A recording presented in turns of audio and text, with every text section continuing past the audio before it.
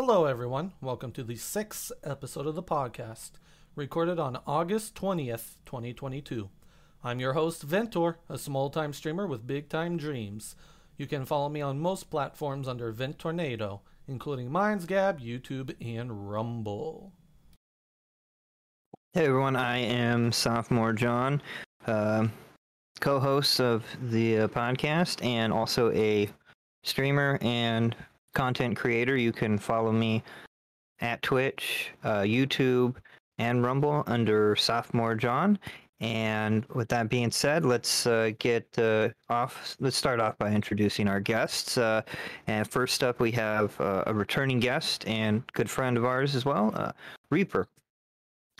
I prefer Shen. Okay, so I'm Shinto Reaper. I do a few things. I'm a gamer, paraplegic, and a very aggressive person. And I have a very strong ability of creating scenarios. Next. Hi, I'm a Wibbit guy. I am a fairly new streamer, only been streaming on Twitch for a year. But I do enjoy playing video games, but as well, I also really enjoy drawing and art, which I've also been able to do streams of, just like do anything that I really enjoy on the stream and share it with people. Yeah, I also do have YouTube, post a few videos that I make there, but otherwise I don't have too much activity yet on social media that's to talk about. Next.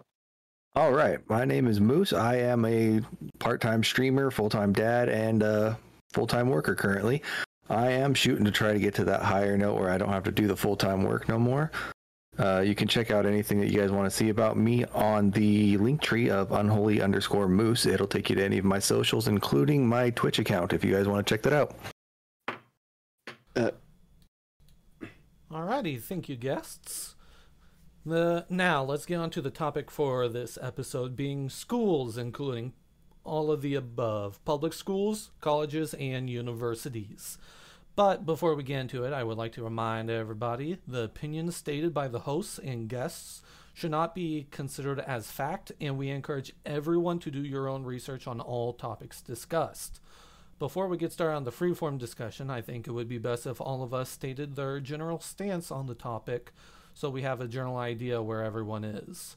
My personal viewpoint on the subject of schools is that I think the American public school system needs an overhaul.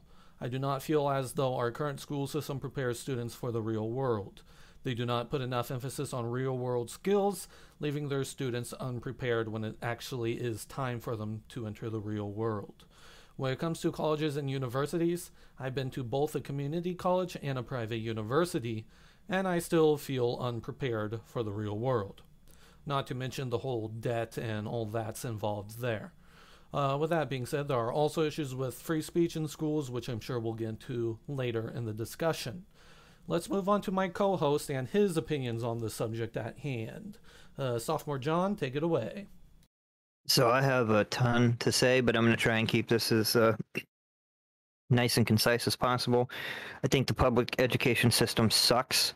It's terrible. I also don't like the federal education apparatus of the federal government.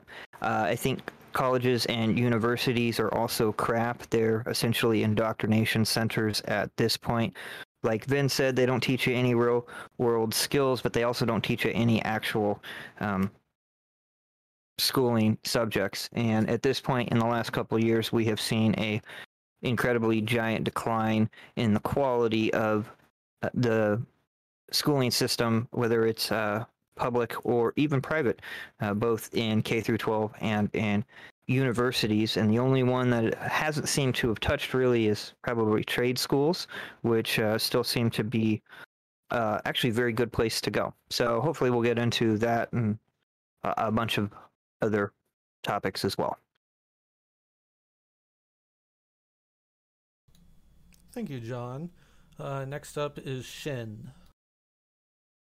Okay, so my general opinion on schooling, especially in the United States, is a lack of, as Ventornado and Samo has put, a lack of real-world skill building, except for social interaction between different sects you might find in the workplace.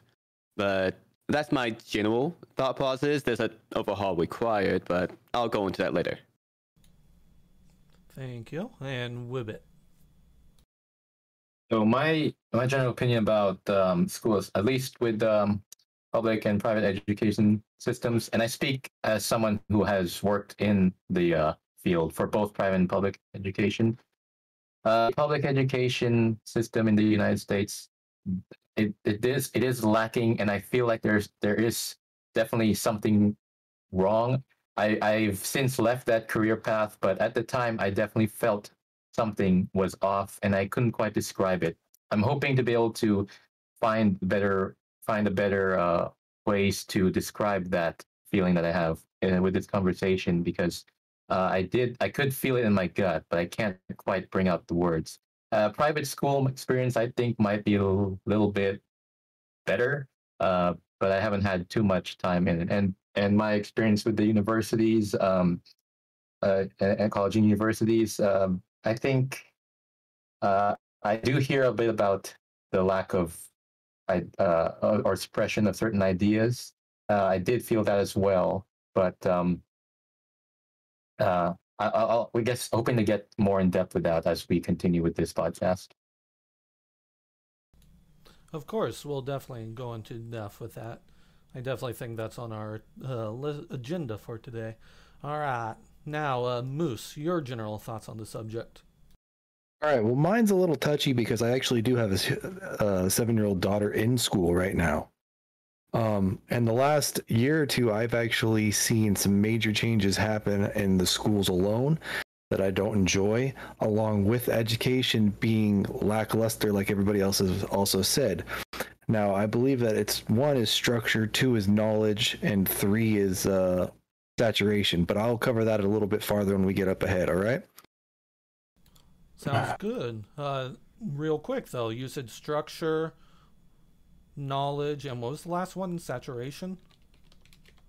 Yes, saturation, and I'll Okay. explain that one in more detail when we get to it, so that way it's a little more understanding. Definitely. I want to make sure I have that written down because that sounds really interesting coming from a parent who has children currently in school.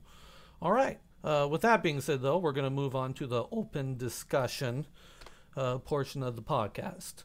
We're going to start off with this following question. What are your thoughts on the current school system? Public school, private school, colleges, universities, trade schools? We touched on it a little bit in our brief intros on the ideas. Feel free to go in depth. If you have any stories that you want to share, go for it. As for me, I was lucky enough, for those who know me well enough, I live in Missouri. Our school system, while definitely, like I said, I had a lot of gripes to it, I do not think it prepared me very well for the real world. I definitely think I was lucky enough where my school district was one of the better ones in the area. It definitely seemed like, especially compared to nowadays where I keep hearing a lot of stories from other school districts in other areas where you have, I don't remember what state it was in, and I know John is going to correct me on it, but it was like in Maryland or somewhere where there was a transgender individual that was harassing and assaulting female students, not trying to diss the trans community, but the school was covering it up to protect the individual. It was in Virginia. Thank you, Virginia. See, I know John covers me on this stuff. Close enough, bye. But yeah, and then I have also heard a lot of interesting stories where politics and a whole... trying to pick my words carefully here.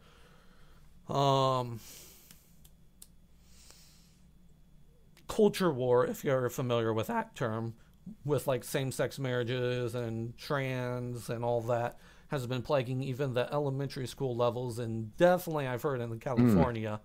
And I have a feeling that a lot of the guests here have things to say with that. I definitely do. I'm going to let it... And then, just so you know, you specifically you were focused on Fulton County. Okay. in Thank West you. in West Virginia, Thank you. and that's still an ongoing issue in that area too.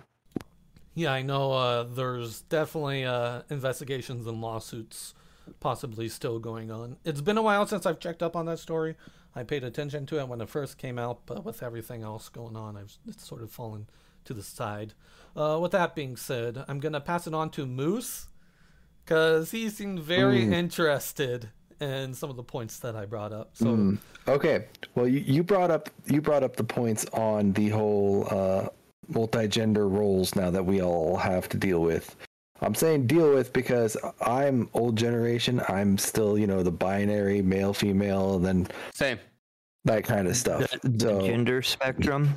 Yes, or whatever it's called now. I do believe that, if they want to choose that at a later age, that's perfectly fine. That's their choice when they get to that point of intelligence to where they can register something like that. But this year, most of the school districts where I live have a form on the back of the final paperwork to signify what role and what gender and what terms and what all those words that they have now are being used, what they identify as. Like that's the literal part of the form now. My daughter is 7 years old. She is way too young to even completely understand that stuff, let alone have a choice in that stuff. And I've been hearing stories of parents choosing the roles for their kids, and I'm just like, it's getting out of hand. It's at a point where it's getting out of hand. So, what problem you seem to have in particular is the enforcement of these gender politics. Make a broad statement of it. I wouldn't call it enforcement. I would probably say more indoctrination. Indoctrination, enforcement, the blending of culture, or not culture, but the blending of facilities at that point, I guess you'd be more termed all to it. But like the general forcing of it, like, they shouldn't include that stuff in elementary school. I mean, half the kids can't even pass math class, let alone pick their gender. And that's another thing I got to talk about is the math nowadays, but that's for later. That's a different subject. Legally, you should not be forcing people to answer questions when they do not have the mental capacity of consent. Yes, and that's why the that. parent or guardian is required to do it. But here's the thing. The parent or guardian cannot make a decision on a gender based off of what they feel is right for their kid. The kid needs to make that decision, but at the same time, at 7 years of age or younger or a little older, they're still not at the mental capacity to make that decision themselves. And that's what I mean, is they should not be putting that in schools at all. Hey, here's the other thing too, real quick, is that in this case, Moose, for you, in some school counties, they're putting these things on the forms, so that way when the teachers contact the parents, they know how the parents want the children to be addressed as. But inside the classroom, they have your daughter could be a panda bear that goes by Me My Mo, and you wouldn't know because they're not going to tell you.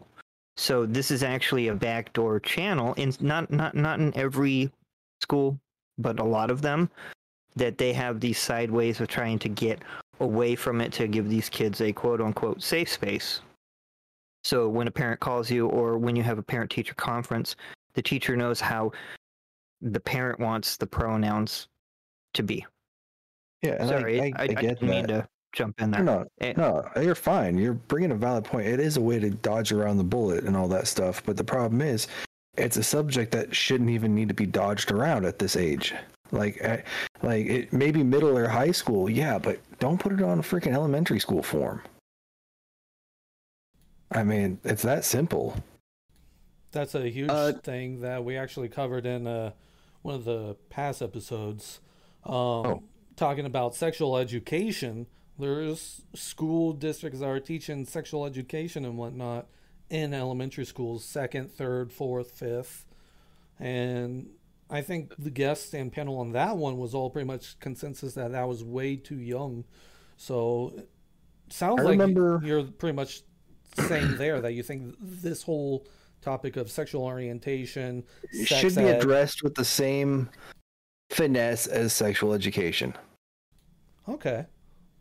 Because, like, yeah, it is something that can be addressed, but when their kids are barely mature enough to understand that situation, it's not something that you want to play it off of at that point. And like, I mean, I went to sexual education when I was 12 years old. That was the school curriculum back then, and I don't think it was the greatest idea because, you know, I'm 12 years old and things escalate from there on forward because, you know, I heard just we're kids. We've learned things and then it's just escalation. Okay. A little off topic, sorry. No problem. I was also bringing it. But I'm going to go ahead and pass it to Shinto because I know he has some strong opinions on this subject as well. To continue on with the point that Moose was stating, you're saying that there's a margin of cognitive dissonance between at the younger ages, especially like before puberty and especially during puberty. Would that be correct? Well, yeah, like, see, the thing is, like, okay, so how I'm basing it off of, like, you know how people think, oh, you know, they don't know if they're, for lack of a better word, bisexual or gay, before their hormones hit usually. I mean, a lot of people find that out when hormones hit and they realize that they're looking at women when they are women versus when they are designated by their gender to look at men. So now they're classified as gay. I mean, I got no room to talk. I've been that road too, but the point being on this is 1 second here. Sorry, I had to clear my throat off the mic here. The point I'm trying to go for is that the designation and the knowledge isn't there until they start understanding better what they can understand. Does that make sense? Yes. Okay, go ahead then. I just want to know your opinion on that. So in general, I've always stated I'm a stabilist in the previous podcast, but I'm a big fan, just in general, this is completely nowhere near what Moose was talking about, just to clarify. A more strict protocol of teaching non-political ideology. Like, for example, like maybe philosophy or only following the points that matter for life. Life philosophy, economics, and structuring the school system in overhaul, if you say, where you only learn subject matter that coincides with what a normal work life would be. Even to the extent of public speaking classes, or what's it called? Grammatical speaking classes, where you learn the proper way of speaking in accordance with modern society. You're almost Instead reaching of- into classical education, essentially. Oh, Yes. can I I'm a weigh on big that? fan. Yep. You were mentioning things like public speaking classes and even economics, or maybe even a certain course dedicated to maybe learning computer electronics. Those are actually some things I got to do working at summer camps, not in the public education, but separate summer camps. I did notice that, and something tells me that there's a reason why they exist there, and I didn't quite see those kinds of classes, those kinds of programs in the main education system. Now I didn't mention I was lucky to work with extracurricular outside of the education system camps that people set up, private businesses that set up. So I also got to experience education from there, and I do notice that. So I feel like that if that is truly lacking in the main education system, and I will say I'm out of the loop because it's been about 4 years since I was last working in the education system. Some things may have changed, but if those are missing from the education system and now they exist on the outside sources like summer camps or after-school programs, then that that may be related to the issues we've been talking about or are about to be discussing. Just to clarify, you say you're an immigrant. I don't know when you were an immigrant. Was your time in education in the United States, or was it someplace else? Oh, well, I worked in the education field. I was already here in the United States. I went to school up until like end of elementary in the Philippines, and I came to the U.S. when I started like middle school already. So me working in the education system was definitely all over here already. That answer your question? Yes. Okay. I just want more context for your basic level of understanding. Thank you. Okay. Do you remember Sure. any of your schooling before entering the United States school system, Wibit, or do you only remember like here in the United States? Oh, I do remember the big difference because I did enter public education system when I came to the U.S. In the Philippines, I'm not sure how many of you are aware. I went to a Catholic boys' school, and the Catholic religion is very strong in the Philippines, and the schools are the school is set up very like how do you say, runs like a traditional, almost I think we're talking about like classical education of actual subject matter in language, reading, writing, math, even arts and music. There's a lot of stuff, very in depth of stuff to go in each of the subjects there. And however, it was Catholic all boys school, and when I came to the U.S., just for context, came to a public school that was also co-ed. So that was very different. It was the opposite effect when I came to the U.S. And it was definitely, I will say, an interesting experience. But I do remember quite a lot. Okay. Would you say that this might seem a little of an unfair question, but would you prefer the school, your private boys Catholic school, over public, or did you prefer the public school over the Catholic school? There's honestly, there's a little bit of both sides that I would like to take to make the ideal experience. For one, the Catholic boys school that I had definitely had a much they had a much stronger sense of discipline. The instructors there, oh, if you were messing around, they would crack down pretty hard, make sure that you're not causing some kind of trouble. One time a kid slapped me, and this was in the Catholic school in the Philippines. A kid slapped me before class. I told the teacher, and she told me to slap him back because she wanted to make sure I did not take that kind of behavior from someone else and just take it sitting down. She actually had me slap the kid back, and I ended up doing it. In fact, I tried to slap him. I was shocked when she made me do that. I didn't slap him too hard, and she said, "Was that as hard as he slapped you?" I said, "No." She made me slap him harder to truly make equal the treatment that was being done. So that was in the Catholic private boys' school in the Philippines. In the public school, didn't quite have anything near that kind of level of discipline. Just have maybe a bit of the teacher telling, "Yeah, don't talk back to me like that," like stuff like that. But what I did enjoy about the public school setting in the coming to the U.S. was that it was just obviously a lot more diverse. For one, it was co-ed. There were boys and girls. It was not restricted to one religion. I got to hang out with kids who were non-Catholics, who were Muslim, who were Hindu.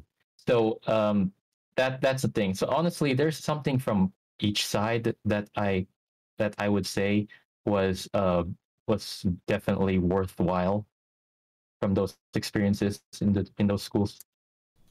Not gonna lie, I'm actually a little, I don't know if shocked is the correct word, but surprised that the teacher in the Philippines had you slap the kid back. Because if that happened here in the U.S., the teacher would have been fired that day. Oh yeah, oh yeah. I remember that very well.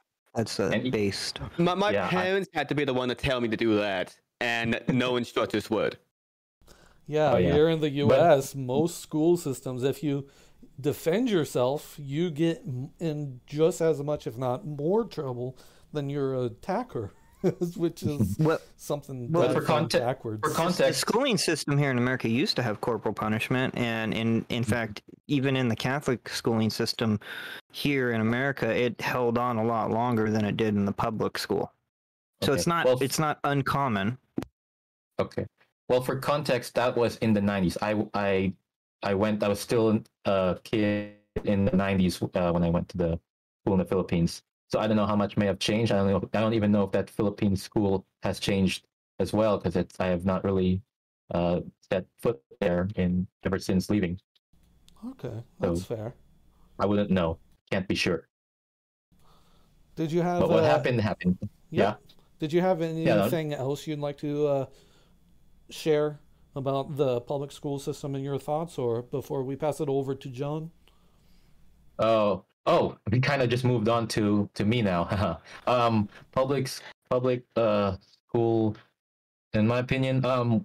Well, I guess I can talk a little bit how when I was working in the public school system. I think, and again, it's been about 4 years since I was last working there. Things may have changed.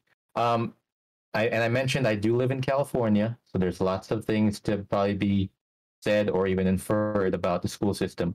But to be honest, ironically, what you guys were talking about before me, about the curriculum on gender education, I've actually not seen that, ironically, in my time working in the public schools. But again, that was about 4 or 5 years ago when I was still working in the system here. So it may have changed.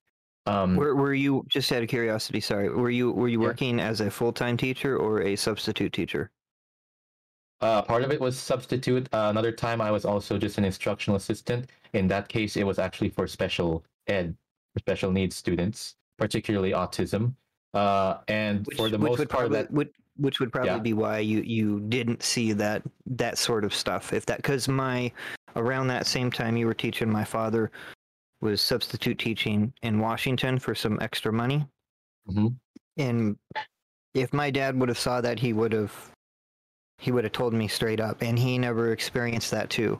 So I think a lot of the stuff that Moose was talking about definitely has to do with full-time teachers and their aides, not somebody who's just coming in on a day that a teacher's sick. Or does that make sense? Well, my instructional assistant job was full time for a bit, but again, that was also for special ed. needs. Yeah, it was special Right. needs, so that might also be why. Right, and you can't really teach that.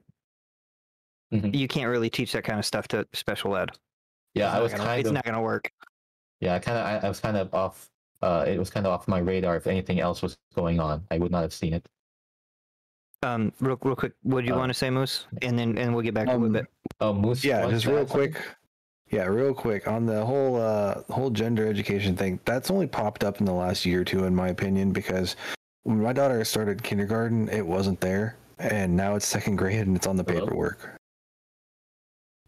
Hmm. Can you- It has started becoming an issue about 3 or 4 years ago, but has not really been put into stone in the educational system since maybe a year or two ago. I I've also think it's I've been watching it happen since 2010. yeah, I think It's it's just it's been a slow roll. yeah, state by state, not necessarily all at once. Like It's been grossly underreported, is what it has been. alrighty, Sorry, Wibbit, go ahead and finish. I get this is a crazy conversation. It's a lot of fun. So there's a Actually, lot to talk about. When Shin was talking, it was cut off for a bit. I don't know if I missed some of what he was saying. I don't know if you guys or if some of our audio is not working. But well, maybe one last thing too. When I was actually in the public school system, I think I was in high school. This was around 2007 or 8. I was class of 2008, by the way. It's when I graduated. But in the high school I went to, there were, and this is in California, in Northern California. At the time, there were gatherings outside in the courtyard, and sometimes they ended up turning into brawls. The kids would start brawling each other, and there would be fights breaking out, like almost every other day or something. And that became a bit normal. in that particular school I went to. And one time, even the police had to come in and they brought in drug sniffing dogs because apparently something had alerted alerted them to that. And the drug sniffing dogs actually, a little story, drug sniffing dogs snuffed out my backpack because I had Sharpies. That's what they smelled, and they had to confiscate those. I don't remember if the dogs snuffed out any actual drugs, but yeah, they ended up sniffing my stuff out because I was trying to get creative and artsy with Sharpies, which in a normal way I just put them on paper, but they do have a scent, and those dogs snuffed them out. So I lost my creative tools for that time. To be fair on that side, this is a side thing, I apologize. Sharpies are actually like those little tubes are used to hide drugs and also are tins to put drugs in or to use drugs. So it's understandable why dogs might try to sniff that stuff out in that context. Yeah, I know the Sharpies do have that chemicals as well. So I mean, I'm not really mad, but what is funny though, I had a bunch of Sharpies that they took, but they didn't take my liquid Sharpie. I that one was left behind. So that they weren't thorough enough, and they left that with me. Liquid Sharpies are actually dangerous if you use in the same tin as drugs and other paraphernalia. So it's unlikely people would use that. It's understandable why they would not take that. Oh, well. To give you context, I'm sorry. I don't know. Shinto I with thought the they'd still background take it. info. I thought they'd still might take it anyways. But it was in a different compartment, and they probably missed it. That's why. Anyway, that's just a small anecdote from my time in public schools. We also had in the school I went to, we also had like a cross-dressing day, and well, being in California, this was definitely something that was commonly done. The yearbook had awards for the best cross dress, and there's this one guy he cross dressed as a lady with some nice diva shades and a little mini skirt and leggings, thankfully. But I'm not gonna lie, I also kind of enjoyed a little bit of that. It was open, but yeah, I can see why it might invite some of that kind of culture as well. It's definitely a culture that is probably not surprisingly present here in California. Clarification on the cross-dressing. Yeah. Wow, words. Was that in elementary school, middle school, or high school? Oh, that was high school. Okay. So that bases the age group to be a little more on the mature side to understand that kind of thing. I mean, were you mature in high school? Because I know I sure as hell wasn't. I said on the more of a mature spectrum, not like John, darn it. If you had to pick, There's no mature high schooler that I'm aware of. No, we were all stupid, but yeah, you know what I mean by maturity at that point. I'd say I was decently mature for a high schooler, knowing just my life. So the hormones and the knowledge of, I guess, better for lack of a better term, our identity was available at that point. Yeah, we had there are definitely mature folks in high school at that age on that spectrum, but yeah, we weren't still not an adult. Yeah. Yeah, even though we knew everything. Oh yeah, that's high schoolers. But yeah, I definitely my 7-year-old knows everything. What are you talking about? Although the way I see it, since they had that cross-dressing thing for the high school students, it's like they still recognize the boundaries between male and female. Some of the girls were wearing baggy pants and punk t-shirts and hats, and then the guys were wearing like mini skirts and leggings. So it kind of did establish a type that they just crossed over. But So what happened to the girls went kids to that didn't tomboys, huh? participate? Well, you mean like me? I should have participated in that then. I don't know. And Shinto, you said something about tomboys too? Sorry, I wanted to make sure we heard you. Yeah. So so the girls dressed up as tomboys and the boys went all out. Is what you're saying? As far as At I least remember, 50%. that's what I saw people dressing up as. Definitely. In Vegas, I remember dressing up, wearing a thong, thigh highs, and a miniskirt myself. So I fully understand what you're saying. Wait, what did you see in Vegas? Check the internet, everybody, quick. Oh. Oh, I'm saying I did the exact same thing. I went all out for my Okay. for my own.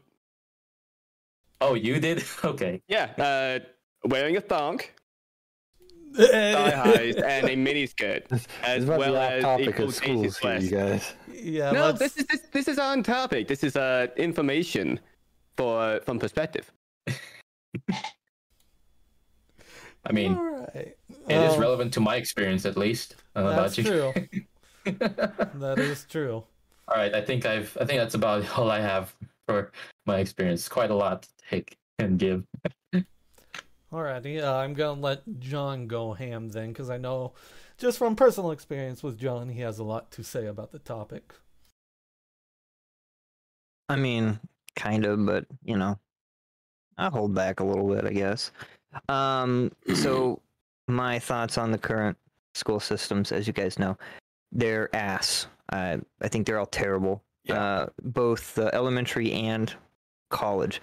So I know a lot of the stuff that we've seen in the last few years, the gender identity, the equity, they call it social emotional learning, or SEI, or the CRT, critical race theory.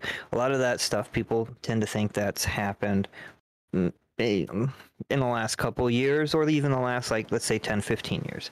But it's actually been in our school since the Frankfurt School, which started, I believe, in the late 50s, early 60s. I could be wrong. You'll have to double check me on that. But it did start in San Diego.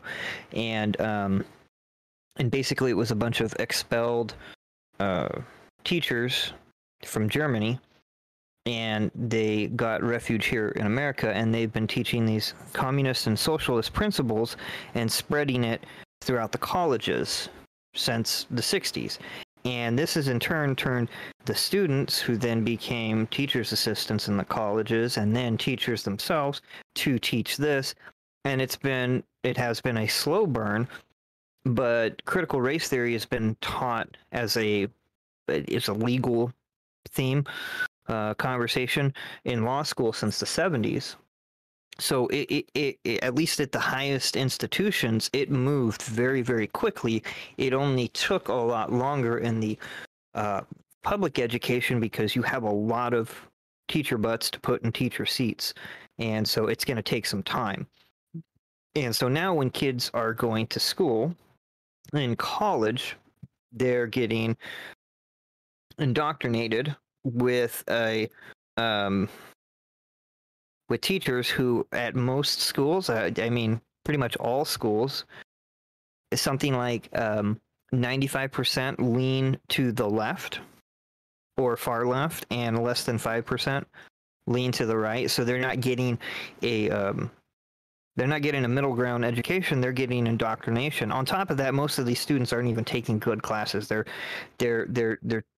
taking lesbian dance theory, or how to make a basket, and then they're trying to go out and get these jobs, and they're not getting good jobs because, well, no one wants to pay somebody who has a terrible college diploma money for something that they have no idea what they're doing.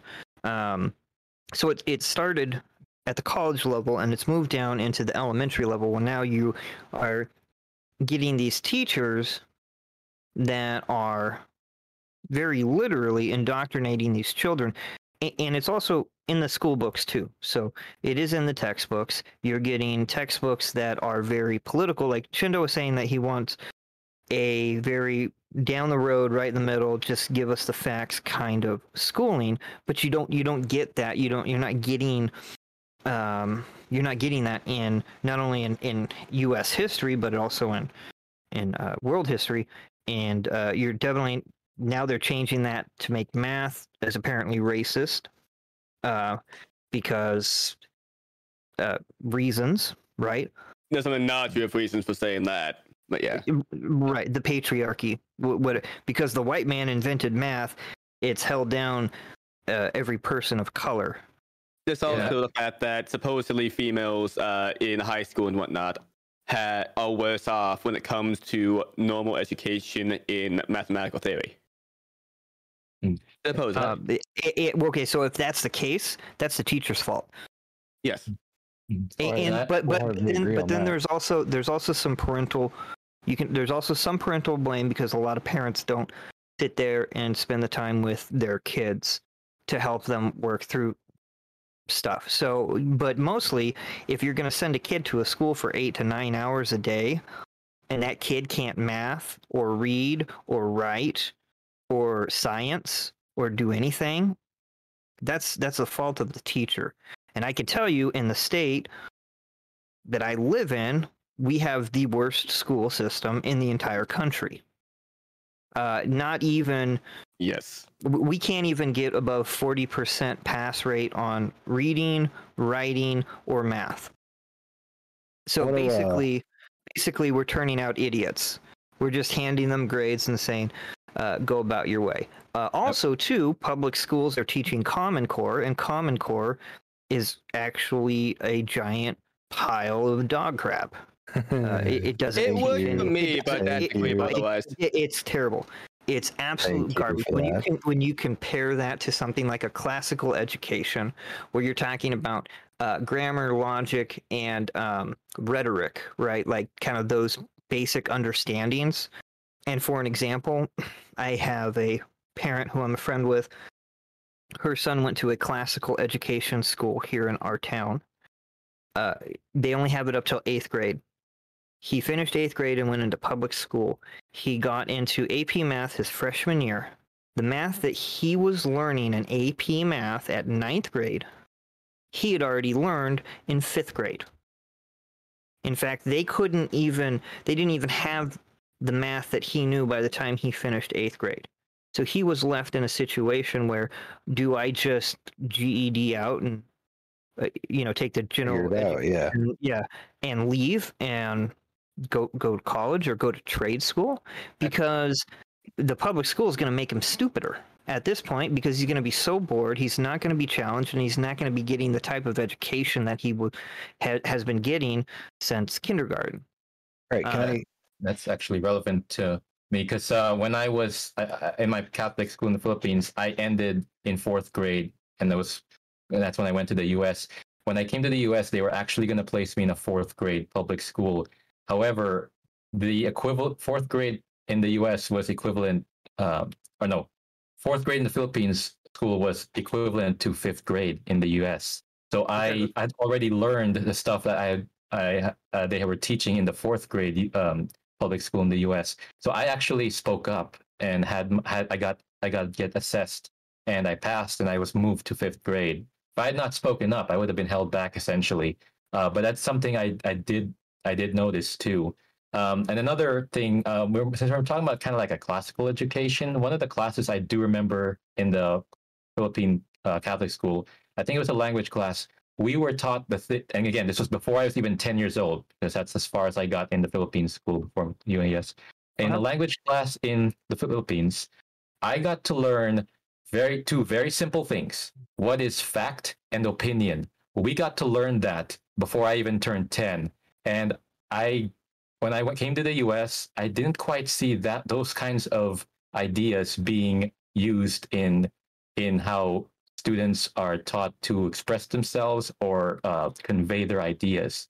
The thing between fact and opinions are kind of muddled when I right. But in fact, in the last podcast where we were talking about guns, you actually used logic, understanding to describe what an assault weapon was. Like, you broke it down in a way that should be taught in public schools, and it's not being taught. Wow. And it was very incredible. But Moose, I know you had something to say, and then Shinto ahead, as well. Shinto, if you want to go first, go ahead. Where do I start? I see Moose, you go first. I need to get my words. Okay. Well, first one I want to address is the core education that they started a few years ago, or whenever they started it. It's absolutely garbage. That was started under Obama. and the Obama. It was it's either Obama or it was I have Bush. It might have been late was Bush. Bush. So you might, okay, Bush. thank you. Yeah, I would double check that, but yeah, it was like late Bush. or Obama. It was earlier Obama, implemented, something like so that, it would have yeah. been implemented under the Obama administration, which I have means to they would learn have that. free reigns under what's taught versus what Bush had. You know, does that make sense? So Bush said, Yeah. "Let this happen." Obama administration was the one to administer it. I've had to learn that because my daughter is in elementary school. They teach her that. I've showed my daughter how to do it the regular way.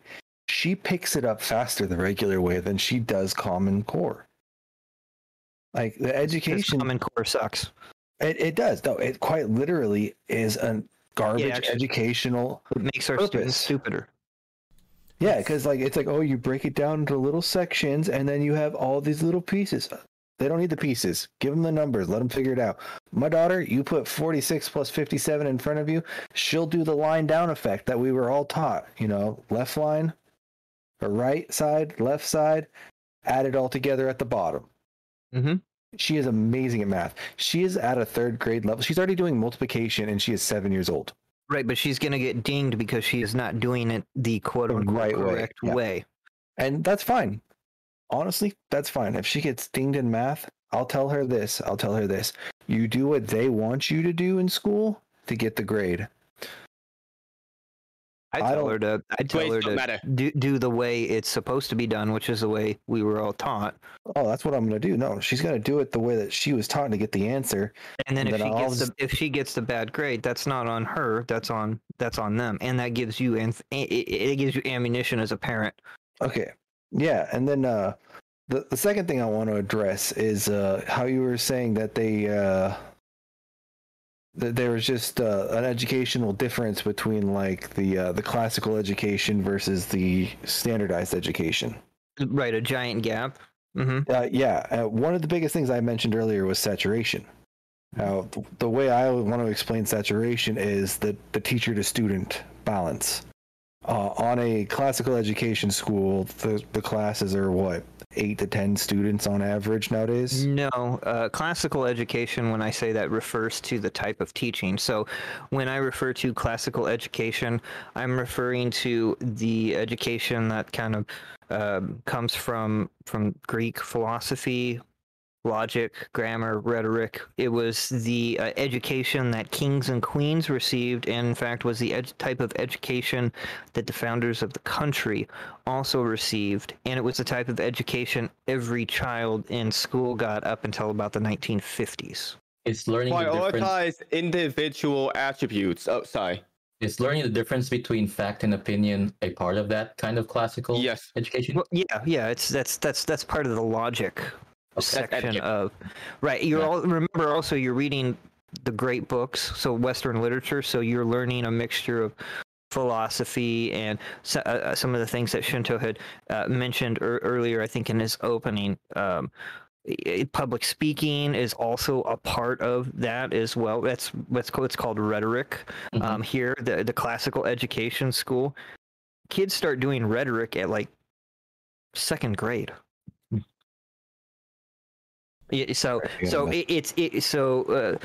Moose, it's not about having a smaller school like or a smaller classroom. It's kind of the idea is that the teacher is actually smart and knows what they're teaching, and their job is to engage the students in learning how to use logic, put that logic to work, how to break that down, how to write that out. So using what you have explained and put that into words. And also, does that make sense? Do you see what I'm saying? Like, Yeah. No, I completely get it what you're saying, but I'm guessing, because I don't actually have the facts to back it up, is a class in that structure would have a rather smaller class size for the grouping, because I can't speak for all schools because I don't. I don't know. I know. I know there are some. to give you an example, there are some private Catholic schools in the U.S. that probably don't have the small class size. They probably have 20 to 30 students. Yeah. Per classroom, right? So obviously that's not the case. You probably have some homeschooling that obviously, or homeschool pods, that's going to be smaller, right? The school here. So for an example, the classical school here, because it doesn't adhere to Common Core principles, and it doesn't do what the state wants it to do, i.e., it doesn't take state money, so the state can't tell it what to teach. They are a non-credited school within the state. Yeah. But they have about 20 to 30 students, and they do just fine. So it really is about how things are taught. Well, I think it's how things are taught, the teacher and their ability to teach at that point as well.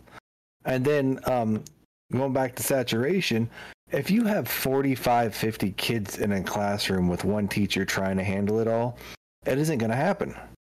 There's always there's outliers, always outliers. The kids that are going to make disturbances, the kids that are going to break the concentration of the class. Yeah, that is too big of a size class. That's too big. So there's quite a few arguments for that though too. At the same time, like first off, that's an issue with the First off, the parents should be pissed off about that. They should be getting on the school board to change that. Second of all, that's the school district's problem for being absolutely god-awful terrible with their finances, which means when they went to school, they weren't taught how to handle money correctly. And most of them probably went to public education, right? Third and foremost, though, that's a failure on the teacher. And then fourth is a failure on the parents. So if you have kids that are unruly, right, the teacher can't do anything. Well, I agree. Aside from send them to the office and get them out of the class, but then what are you going to do? What are you going to do? Suspend the kid? You can't even suspend kids anymore, because if you suspend a kid that's a kid of color, then they're not getting suspended. You can suspend white kids. You can't suspend anybody else. Or Asian you can. So because they are considered to be white adjacent. So Asian you can suspend. Sorry, Wibba guy. I'm not trying to be racist. I'm just those are the rules. That's how things are right now. I kind of feel that though. I mean, I'm Filipino, and that does count as Asian, so it's funny. Well, no, because I'm going strictly by a region as far as what's historically been considered. Does that make? I'm not trying to make assumptions. I know that you are a great people and you have wonderful and beautiful culture that even I enjoy. More the topic of that. But the racists here in America consider everyone Asian, including Indians, not the Native Americans, but Indians from India, to be. They're technically considered Asian because they are part of greater Asia and the greater area. But basically Asian people, or I'm not even trying to be racist, but the folks, it's not racist. I do hear that. You always see who go to who have the best scores, who score the best in school, get the best SATs. The ones that are those Asians are the ones that are getting discriminated against by Harvard because they succeed. They're white adjacent. And that's a slash on them, so to speak. I do remember when I was in the high school here in California, I was getting slightly higher grades, quite higher grades than others, and a few other Asian kids were and the one outspoken guy, I think it was the same guy that won the cross-dressing contest, he just said out loud in class, "Why are Asian people so smart?" And that just tells a lot about the stereotypes that are also being passed around, and also the parents will kick their ass if they don't do schoolwork, and that's listen. I know that sounds like a trope, and partially is, but it's true too. There is a family. Heck, the school I went to in the Philippines had me slap the kid that slapped me to get even. So, it's culture. It's culture. This is a family culture. Distinctly different. I mean, it's the way that they bring up their children, and it's the Asian culture is actually the most successful culture in America right now. They make more money than everybody else. Yeah, I believe that. Well, yeah, I mean, who wouldn't? Per capita. Per person per period. they are the most successful because they're the ones that like go to school, they get good grades, and then they succeed because that's all they've ever known.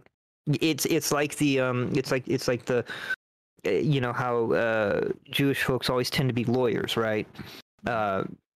In at least my understanding of Asian culture, like you get to be all the good stuff. Like you have to be the best at math and science. You have to have the highest scores, the grades. Like that's good. The family culture is pushing for excellence from their children.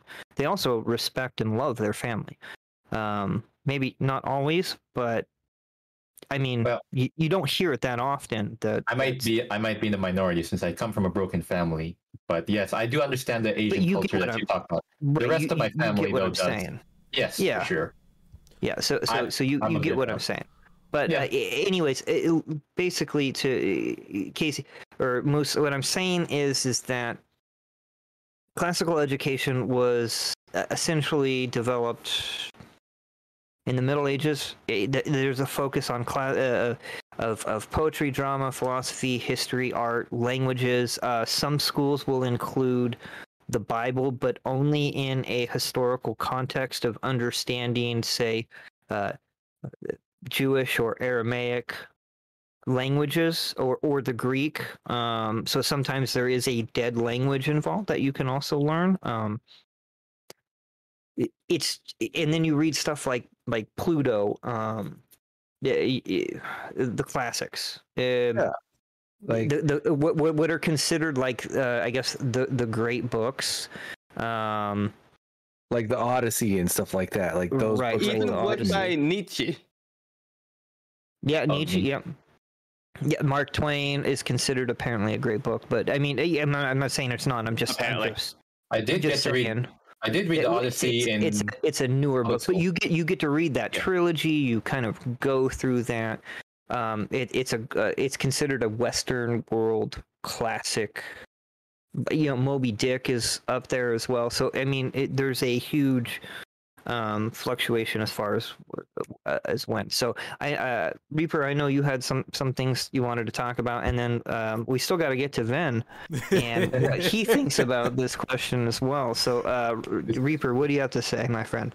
For the sake of brevity, I'm just gonna do one thing, and that's clarify what I meant by classical education. What you said, yeah, that's more modern, but my preference would be to make sure to glorify and reinforce individual attributes, from grammatical speaking to baseline mathematical understanding, before being pushed into a more stringent course. So in other words, you mean like that happens at the lower school levels. So grammar and logic. Logic also encompasses math and science. Not necessarily grammar. Grammatical logic. Speaking, how people speak and how people socialize. Right, that's the major thing part here. of, right. So yeah, if kids are going to school, they're socializing with other kids. Public speaking and public debate is also considered rhetoric. Does that you get what I'm saying? I get what you're saying, but not necessarily what I mean. What you're saying though is that's part. I guess they would say would be like wisdom. How to act in public, how to act or interact with other people, how to interact with people that don't agree with you, those kinds of things, how to have fun with other kids.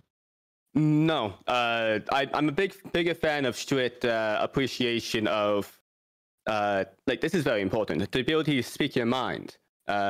Instead of just a fun debate, I would prefer for a more stringent acumen that relates fun to outside activity and not inside school activity. Well, so isn't that the job of the parents though, if it's outside of school? Well, yeah, it's entirely on the parents, but okay, yeah. I don't have. I'm just saying. I thought we were more or less focusing on the school aspect. As far as a parental outside of schooling thing, I wholly agree with you. I think being engaging with your kids, and that's part of being a parent. Yep. My kids aren't in school yet, but I'm already engaging my kids on questions on those kinds of things. And so already I already know my kids are far ahead of the kids in the public schools in my area, and it's sad. And my kids can't even go to school, and they are way further ahead than all those kids.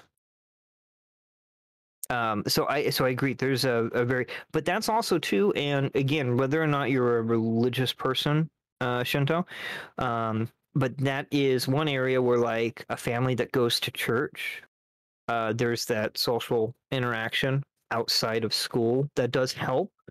That's also, taking your kids out to different activities that have kids, but also have adults. Like, you want the kids to interact with a myriad of different ages as well. I think that's important to know. And then parents recognizing situations and going, this is a teachable moment for my kid. How can I show them good and bad and, understanding, so to speak.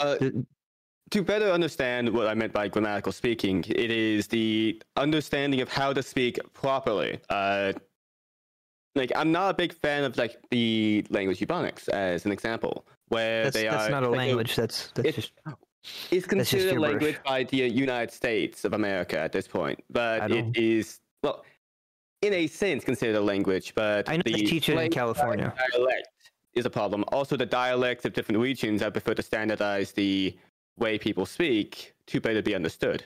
Right. And completely, I guess technically that is marginalizing the different dialects, but proper English would, but I mean, again, that's wouldn't you be learning that in the framing of a classical education? Since no, not normally. Usually, sure? They don't go in depth to completely change the way people speak.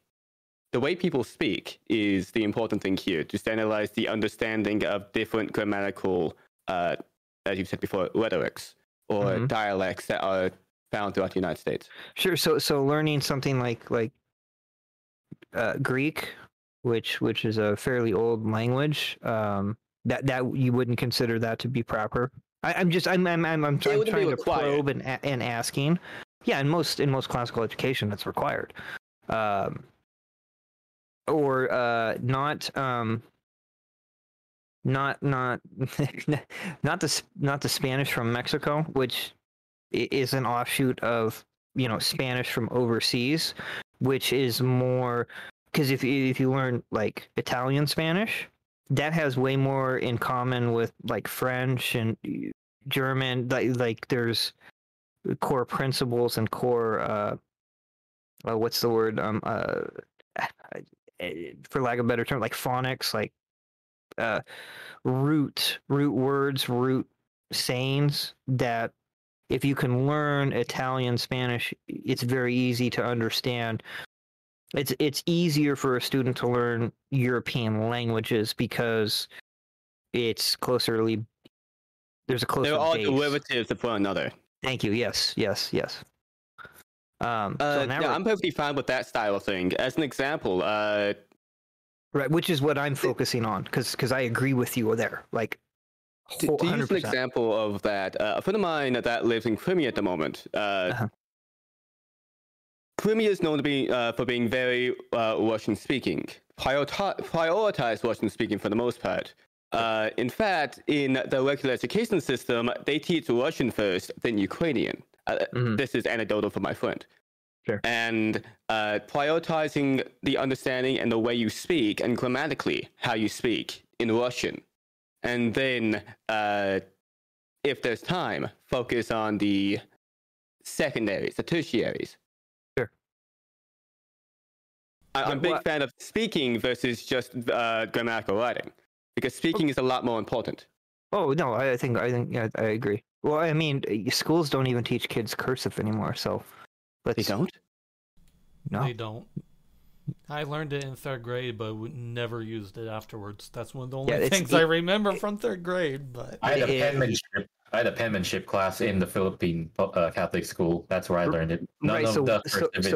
So yeah, I can't even read cursive. But Wibbit guy, you went to a would be considered closely a Catholic classical education. So you probably learned, what, 2 languages at the very least during your time there? well, because it was in the Philippines, I also had to learn Tagalog, which was the Filipino language at there. But also, to be fair, that school was paid. That was a fairly slightly middle, slightly upper class for the Philippine standards. So that's not the point I'm trying to make. Mhm. Because the style of classical education, the style of education oh yeah, we're, I got that I'm that. talking about was part of the public curriculum in America up until about 60, 70 years ago. Okay. Well, yeah, So, then I so did. the education you got, Mhm. I mean, because they were teaching the Bible, but not in a biblical type of way. They were teaching the Bible in a quote unquote classics, Western classics, great books kind of way. I believe so. I mean, if I remember, my religion classes there were fairly open and not like You went not like a Bible thumper kind of thing, but just more like open about being like a genuinely good person. right. There's a moralism. There's a morality there, which also falls into with philosophy, right? Mhm. But again, you went to a Catholic school, but Catholic schools tend to have more, not all of them, because I know quite a few that are not like that, but I would imagine foreign Catholic schools tend to stick with a more classical education. I'd probably say so, yeah. No, so We should probably get to Vin Tornado. Vintornado, yeah, in a while. he I've An been- opinion at this point. I've been quiet because this has been a good conversation and I didn't want to interrupt it. And it's interesting learning about classical education because outside of John, I've never heard of it before. So basically, because we're short on time, you have a yes or no answer. Yes. I'm kidding. Sorry, bro. Anyways, from the way it sounds, I think everybody is basically dancing around this point without actually saying it. Effectively, the American school system nowadays is more daycare than it is actually school system. Is that something that I think we all can agree on? I addressed I that. didn't even think called about it a giant pile of dog poop. So I already addressed that. I thought it was But clear. it's not even a good daycare center because the kids still act up. Yeah. That's fair. That's fair. Shinto wanted to say one thing real quick. Sorry. No, that was that was the clarification I made earlier about the classical education system I'm thinking of, which is different from what you were speaking of. Oh, okay. I'm sorry, man. Yeah. Yeah. Okay. Good. Just wanted to make sure. But yeah, going back to a point I believe Moose brought up much earlier in this conversation that I just wasn't able to slip in on that part of the conversation. Being I have it here in my notes, the saturation where you have like one teacher versus a bunch of students. I don't necessarily think like one teacher versus a bunch of students is bad as long as those students learn in a similar way, because each individual student or child has a different method of learning. Some are more hands-on, some are more show me, don't tell me. Audio. Yeah, Yes, the exactly. audio, the physical, and the visual learners.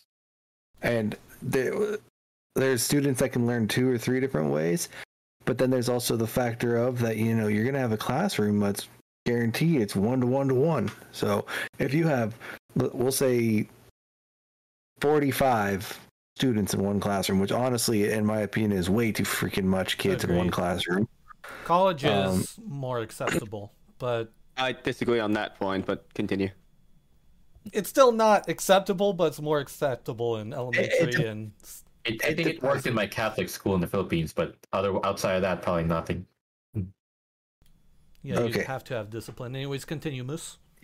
So we'll say 45, and it's a 1-to-1 to 1 ratio, pretty much. So there's the visual, the audio, and the hands-on learners. So you have 15 of each students that learn that way, but each one of them can learn in a different way. So we'll say the visual ones also are good audio learners, and then the audio learners for some reason are better at hands-on as well. And then the hands-on do good with like visual as well. Like, so you've got those that cross over. So you have like a 10% margin of error, give or take, because of it. So now you've got this 10% in the class that they're irritated. They're tired of sitting there not being understood. They're not tired of not learning. They interrupt people. And then you also have to factor in general mental health differences in students. I'm going to use myself as an example. I was diagnosed with ADHD when I was in not elementary school, for my freshman year of high school. My parents ignored it because they were you can't have something that the government just made to sell drugs and blah, blah, blah, blah, blah. I barely passed high school because of the schooling that I had to deal with, because I did not fit in the general curriculum of the rest of the students. I had focus issues, I had control issues, and if the teacher was teaching it a way that I was not compatible with, I would shut it out. I was on the same side there with you. I had ADHD as well, but I have a different form where I'd be able to effectively do a a puzzle piece puzzle, whatever that's called, on a table, and you're listen to the hands-on, teacher at the same time. No, and listen to the teacher at the same time and fully get everything they were saying and pass my class with flying colors. But the problem was with my school is I had to be paying attention to the teacher the way she wanted it to be done. Fair. And I could not do that kind of stuff. Like nowadays, they allow like fidgets and stuff in the classroom, as to what they're calling them, and I'm all for it. I mean, my kid loves that shit. I bought her a little fidget cube. She's done better at doing her schoolwork at home ever since I bought her one. I have no problem with her having one because of it. So, and I'm not dismissing that, but they wanted to tell me I was ADHD in elementary school back in the 80s when people rode dinosaurs. Yeah. Right. And I didn't have ADHD. I was just bored as hell. Yeah. See, I actually do. So that's on the teacher, and that's also on the curriculum as well. So it might maybe not 100% the teacher, but this still falls back to the curriculum as well. Like, because they do a mass consensus curriculum. And that's the problem, is the mass consensus curriculum.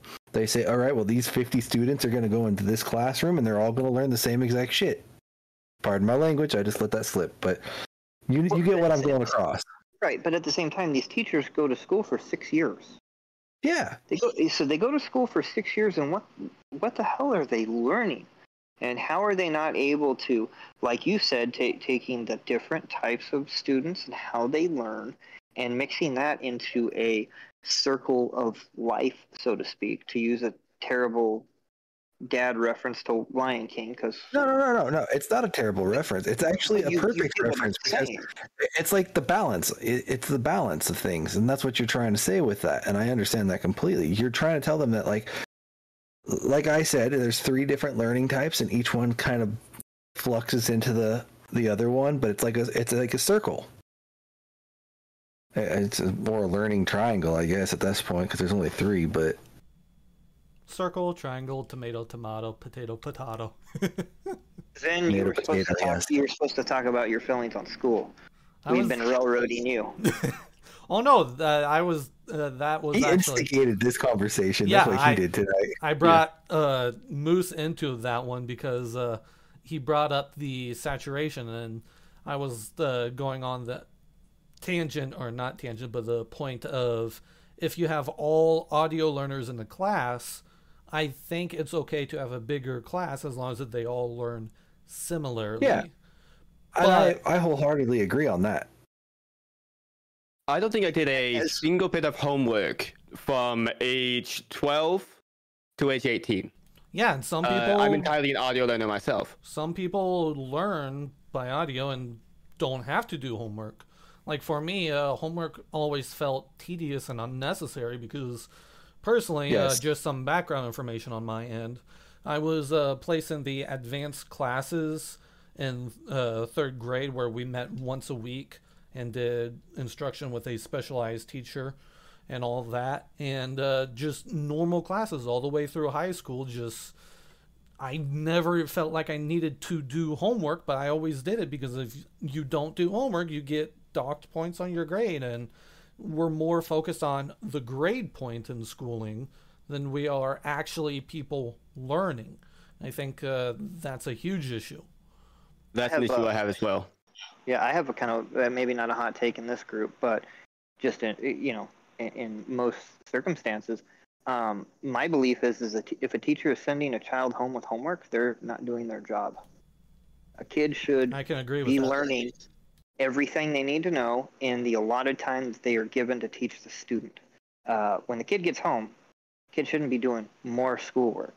They should be focused on other things, social things like Shinto was talking about, maybe team sports or clubs, whatever, right? Sports, family clubs, time, music, or time Yeah, for the parents to work with their kids on other things.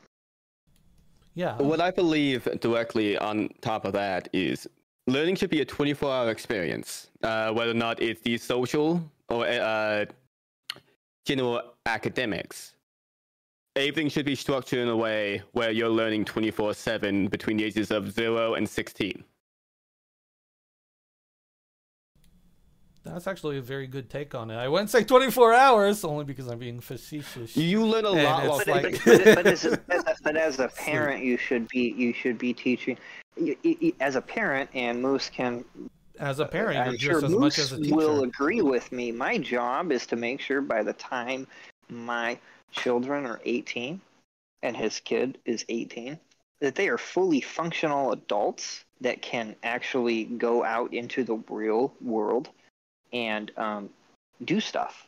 Kind of like, the founders of our country, most of them were like 18 to 22. They were fully functional adults probably by the time they were, 13.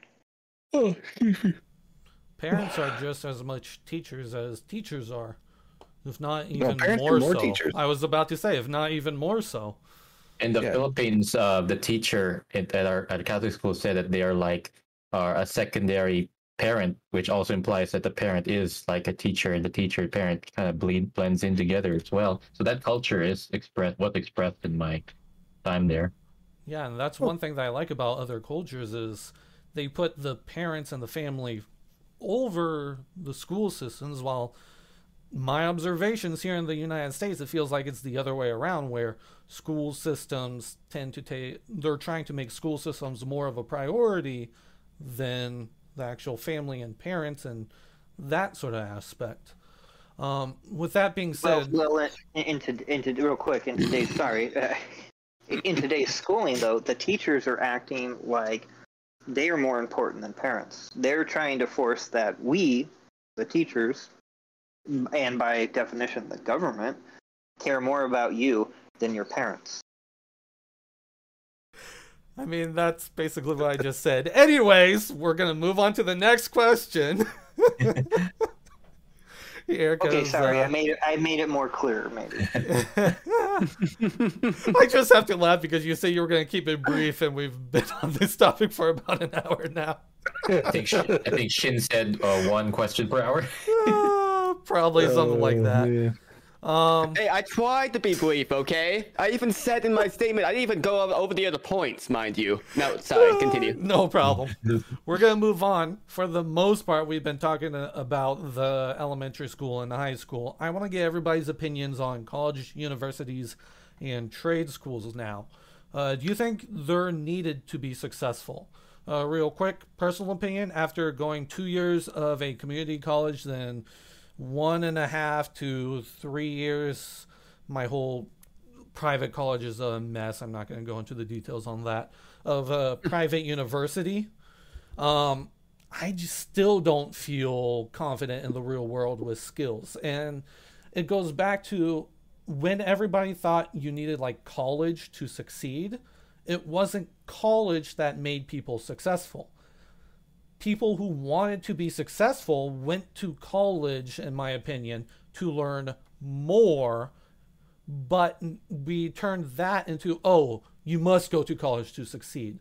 When you have so many millionaires, billionaires, rich people that drop out of, some even drop out of high school, and they're successful because they got the real world experience. My personal opinion, public school I actually liked more than private school. Not to diss my this my private school, because it felt like there were times where, of course, their speech, they tried to censor it, but for the most part, like, staff was like, this is a public school, we have to allow speech even if we disagree with it. Going on to another topic that we're going to cover, I'm going to try and smash two together. Two topics together. Yeah, thank you. Just let it flow, brother. Yeah. But, yeah, like in community college, you could speak your mind. Sure, there would be people that would look at you weirdly, but it genuinely felt like there was more protection of the First Amendment than there was in the private universities because they're private. With that being said, don't get me wrong, it wasn't perfect. It was very one side leaning, as most people can probably guess, in my opinion. It was the left side that leaned, but you get the idea. So with that being said, do you all think these colleges, universities, and all of that are required to be successful? And what are your thoughts about it? Unfortunately, I also want to tie in trade schools here, but I have zero knowledge on trade schools. So if you have any knowledge about trade schools, feel free to share your point on trade schools also. I think maybe I know Wibbit went to trade school. Correct me if I'm wrong, Wibbit. Don't believe so. And I went to community college actually for 2 years, and then I went to get my bachelor's at a public university. I actually ended up going to public university for art, but I also did get a certificate for other courses like web development. I don't know if that counts, but that's also from a public university. That's fair. My public university, we had a couple of that. Anyways, sorry for cutting you off. Continue. Sophomore is asking if I'm doing trucks. Oh, the truck driving experiences. That's just from my current job at Amazon. They were requiring me to go and learn to get commercial driver's license. Class A license to be able to keep my job if I'm going to be working with trucks and trailers. Are you running the docks? Just as a question. No, I used to do that before. I'm actually in the yard. I'm driving vehicles and moving trailers, the actual big ones. So that would be considered a trade to a degree. Yeah, because you have to take a specified class. I actually know a bunch about that. My ex-wife in my last relationship actually is a commercial truck driver, and if you want any advice or anything, I could talk to her about that and see if she can give me just like a little hint book or something. I don't know. I don't know if I'm going to continue with this career path. Actually, I'm feeling it's the same way as when I was working in education. I might be changing something. I already have job interviews for other things now too that are not in that. But anyway, that's beside the point. I think when it comes to, I guess I'll answer the question then about universities, colleges. As to whether I think they're required, I don't think they're required, but I think that we call them secondary education, right? Because that's after high school. Is that what we call yes, college and university? Okay, we call those secondary education. I think that they are good for giving a contained environment about of somewhat of a real world experience that adults will be facing. So if people need that kind of experience in that kind of environment, a contained educational environment, hopefully, then yeah, it could be good. Now, I did notice we were talking about some of the colleges, universities starting to, how do you call it, have certain ideologies being pushed around. As far as I can tell from my own experience, in my community college experience, I was able to see a fair bit of free speech on my campus there. I do remember pro-life groups setting up very strong imagery in the campus. In fact, it was such strong imagery. Some people who were having lunch had to walk away because it was showing the graphic images of what happens in an abortion. So they were setting those up. Really got attention. The campus had lots of people discussing with each other. lots of people were roaming around and mingling. It actually felt nice, even if it did make me lose my appetite when I was having lunch for a bit. But that was a good experience in my community college time. When I went to university, though, I didn't get to see too much of that. The most I did, it was around 2012 was when I graduated from university. There were a lot of things going on at that time. I do remember. I think the Occupy movement was making its rounds in the public sector, and the activists on campus were also doing that. So there was also a fair bit of that being expressed. Although I do think that is leaning towards a certain side for the most part, and they were getting a lot of attention as well. But yeah, that's just something I remember from my time in the college university experiences. Okay, so sounds similar to what I've experienced, also with community college versus private universities. Okay. Let's go on to Moose, if that's okay with you, Wibbit. I don't know if you're done or not, or I'm assuming you're done. I'm fairly done. I mean, I can talk more in depth about other things, but I think my general consensus about colleges and universities, I think I've said my stuff. Okay. Moose, what is your thoughts on the topic? Well, colleges and trade schools. All right. I'm going to start with trade schools because I have not gone to one, but I do know about them enough to speak about them. The trade schools, especially like heavy industry jobs like welding, construction, and other stuff. HVAC. Yes, exactly. Thank you, John, for that. Are jobs that I feel need the education behind them to do them. Because, I mean, I've climbed up there. I've patched holes in my venting for my HVAC unit in our house, and that's about as far as I'm going to go, aside from maybe tinkering with some of the stuff when it breaks, because I'm just that kind of guy. But the fact is, though, is like I don't know how to fix half that stuff. And that's why I believe that it should have an actual education at that point. As for colleges and community colleges and everything, the only college I've ever really dealt with is I actually went to language school, which counted as college credits. I did that for 3 months in Japan, and that is as far as an education as I've gone into college, and I've had some amazing jobs on experience alone. You can ask actually John. John's one of the few people that knows that I've got 4 years of business management under my belt. I have 7 or 8 customer service. I have You have 4 years. You have real life experience. Exactly.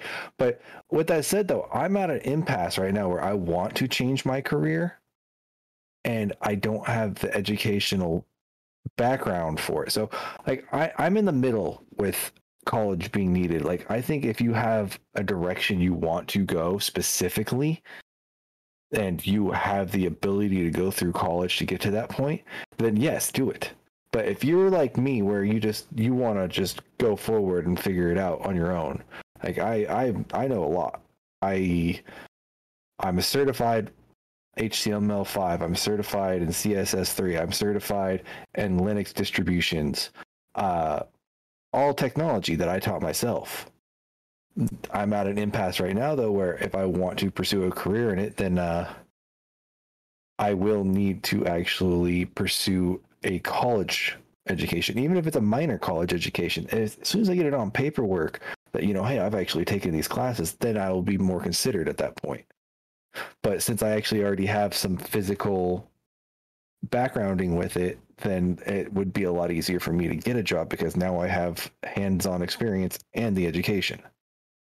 So, but that's my opinion on that, and we're gonna hand toss it over to Reaper over here. Before we do, yep, I do like your points on if you know what you want to do, then college, trade school, secondary classes works really well. But if you don't actually know what you want to do, then I personally take my advice with a grain of salt because I'm not like all knowledgeable on this subject. But I think many people think they have to go immediately into college when if they don't know what they want to do, they should wait. Does that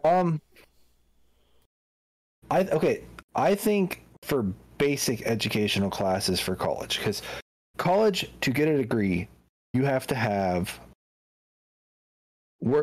class hours. I don't know exactly how they're structured anymore. I know that there's a certain amount of class hours are required to graduate. You only need like 9 class hours per se, or for like per semester for a what is the term? Hold on, my brain just lost the train of thought. Full-time, part-time, is that what you're thinking? No. Close though. It's on the right track, but not that. It's Okay, I'm gonna skip that. I'll come back. I'm gonna just put a pin in that and try to remember it here No for problem. me. Pull up like a little note sheet and write it down. That's what I do. No. I know exactly what I'm thinking of. It's just the brain train kind of lost its track. Okay, we're good. We're gonna finish the episode, and then he's gonna shout out like a single word.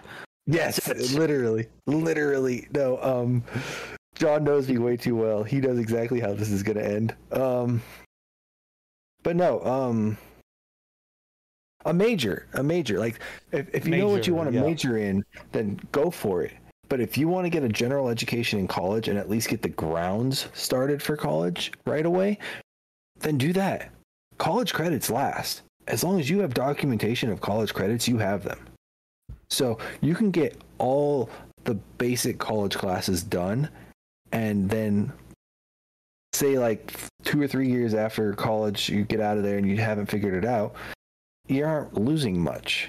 You didn't spend 6 years in college to get a doctorate for something you don't give a crap about. I'm going to use an example of a friend of mine. My buddy, he's 22 years old. He just got his associates in psychology. He's been wanting to do psychology since he was 16. He is working his butt off to get to that point.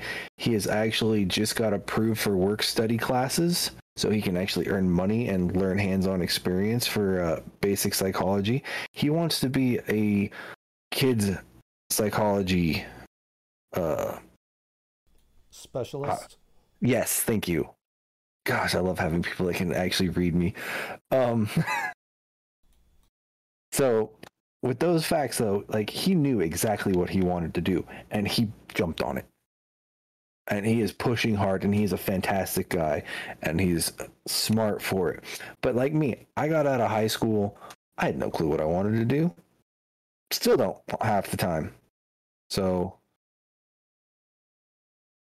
the point being though is like if you know what you want, then shoot for it. Go for it hard. Go for it. Aim high. If you miss, try again. But if you're confused or if you're not sure that that's what you want to do, or if you just want something to make it work, try trade school. I mean, HVAC work is not that hard as long as you're okay with climbing in tight spaces, and it's darn good money. I mean, I think the average pay right now for an HVAC installer is $23 an hour. I can actually. It's got to be way more than that. I think that's the national especially average. Because of prices and how everything's been going.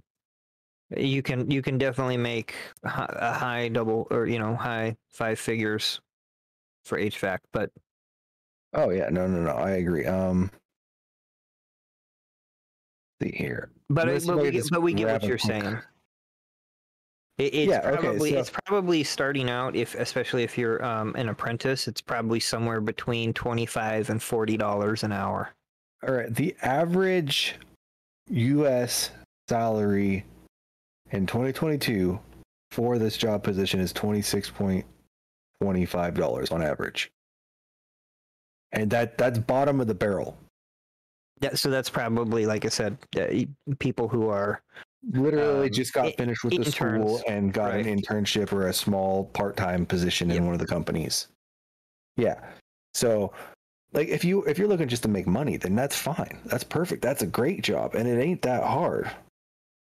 But like if you want something different, or you want something that'll help people, or like Whippet had to take schooling to teach, even as an assistant or a substitute teacher. If I am correct, Whippet, you did have to actually take some college classes to be considered a substitute teacher, correct? I did. I was actually doing a teaching credential program, but like I said, because I also the reason I actually I actually left that career path behind is because I also had to drop my teaching credential program. I never finished it, and now Okay. I'm in. I have to continue paying the student debt for that. But I That's did another get thing a I lot. hate about general college, right there. All Yeah. right. That was That's something a that subject. I was Yeah. going to hit back on after the conversation if no one else did. Yeah, we'll all touch that up with Ben bringing it up later. We want to Okay. pass the ball over to Reaper so he can get his feet in here too. All Yeah. right. Sounds Or he falls asleep at this point. Okay, so to give some background about my college education, I have a 2-year degree, but I had a sponsorship from both my engineering via my professor and through football. So I don't have the student debt you guys have, or might have had. And from that side, engineering is pretty much a trade school. Like one thing they teach you in engineering is that you need to know all of the articulations and everything that goes along with that, like the mathematical theorems to properly get something done. And then when you're on the field, you need to ignore 90% of them because that's for specific circumstances. But So engineering is considered a STEM, right? Yes. STEM. Okay, just wanted to clarify for viewers. it's pretty much an apprenticeship for the most part. So that's something that's very important to know. You learn all this stuff, spend a lot of money, your own money, and then you pretty much get on the field. And all of it's useless.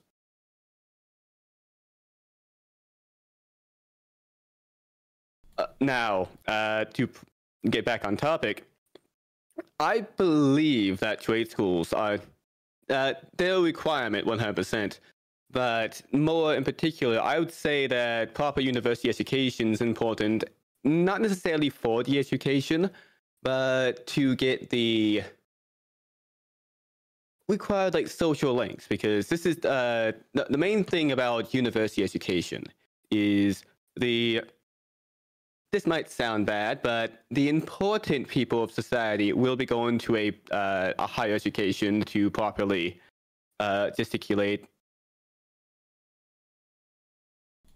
and basically networking. Are you networking, yes. Awesome. To Okay. properly network everyone. And the networking is, I would say, the priority. Should be the priority of any modern education. Okay, so your thought process behind like colleges and universities isn't necessarily to learn as much as it's to network and meet people in that aspect. Yes. Okay.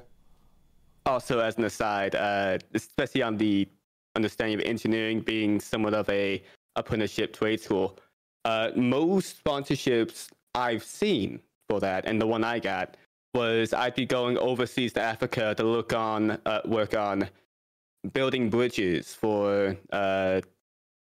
poor nations as part of a charity of sorts.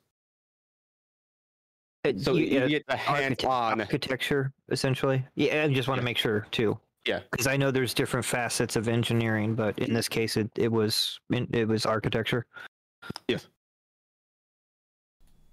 Okay. I'm And a going. lot of the other ones go along with that. That's fair. Yeah. I'm going to go back real quick. John made the comment of STEM. Just for our viewers, real quick, in case if you're not familiar with what STEM stands for, correct me if I'm wrong. If anybody knows it, it stands for science, technology, engineering, and math, I believe. Yep. Awesome. Science, I re- technology, engineering, and math. Yeah. Yay! School actually taught me something for once. Vin But Tornado no. gets a cookie.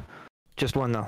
Oh yeah, I was also part of a fraternity as well, so that might have added to my enjoyment of college. That's fair. That's fair. I didn't go to. I managed to get into one Phi Theta Kappa at my community college, but we didn't have any like fraternities or sororities, I believe is the other one, on either the community college or university. Okay. Do you have anything else that you want to say, Chantal, before we get into the subtopic of debt? Well, you still got me. That's right. Ignoring sophomore John from I hear this. Oh, nonchalant software, John. Perfect. What are your guys' general thoughts, this scene as this is part of the university life and how it acquiesces with the rest of society? Would you say that fraternities actually pose a real-life social atmosphere? Fraternities and sororities between the students and real life? I've not been one, so I can't speak on that. I'm in the same boat. I feel like there are some positives with being in them, but at the same time, I don't think it represents real life. The closest I can think of was when I was in the Catholic school. I was all boys because it does I think put you sort you out by gender. I guess that's the closest thing I can think of. Yeah. Frats or sororities, I think it's the companionship you get, but at the same time you get the mixture of the bad as well on some of that stuff, because we've all heard stories of like fraternities doing stupid things just because they're that frat that does that. So like I believe that it could be socially constructive and it could also be socially destructive at that point depending on the situation. But you can also say that about sports or video games or. Oh yeah, easily. So. Something very important a friend of mine has brought up when I was going to his parties. He wasn't part of sorority. Sorry, fraternity. Or that. Check out this big. Oh, sorry, my phone. It went off. What Oh are my you God. checking? Yeah, that confused the hell out of me. What Okay, are I you apologize. checking, Moose? Anyways, continue, Chantal. Stay away from the hub, brother. Stay away from the hub. What I was trying to note on that is fraternities have to party at certain times because they do because of how what's it called, like the strict requirements placed on fraternities and sororities, especially on the academic level, that they have to focus on certain tasks.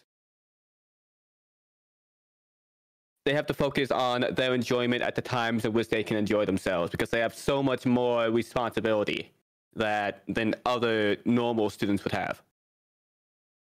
So real quick, because I went to private college. I went to, and I'll get into that. But so here's my thought. I've never was invited to be in a fraternity. No one would ever have invited me if I went to a regular university.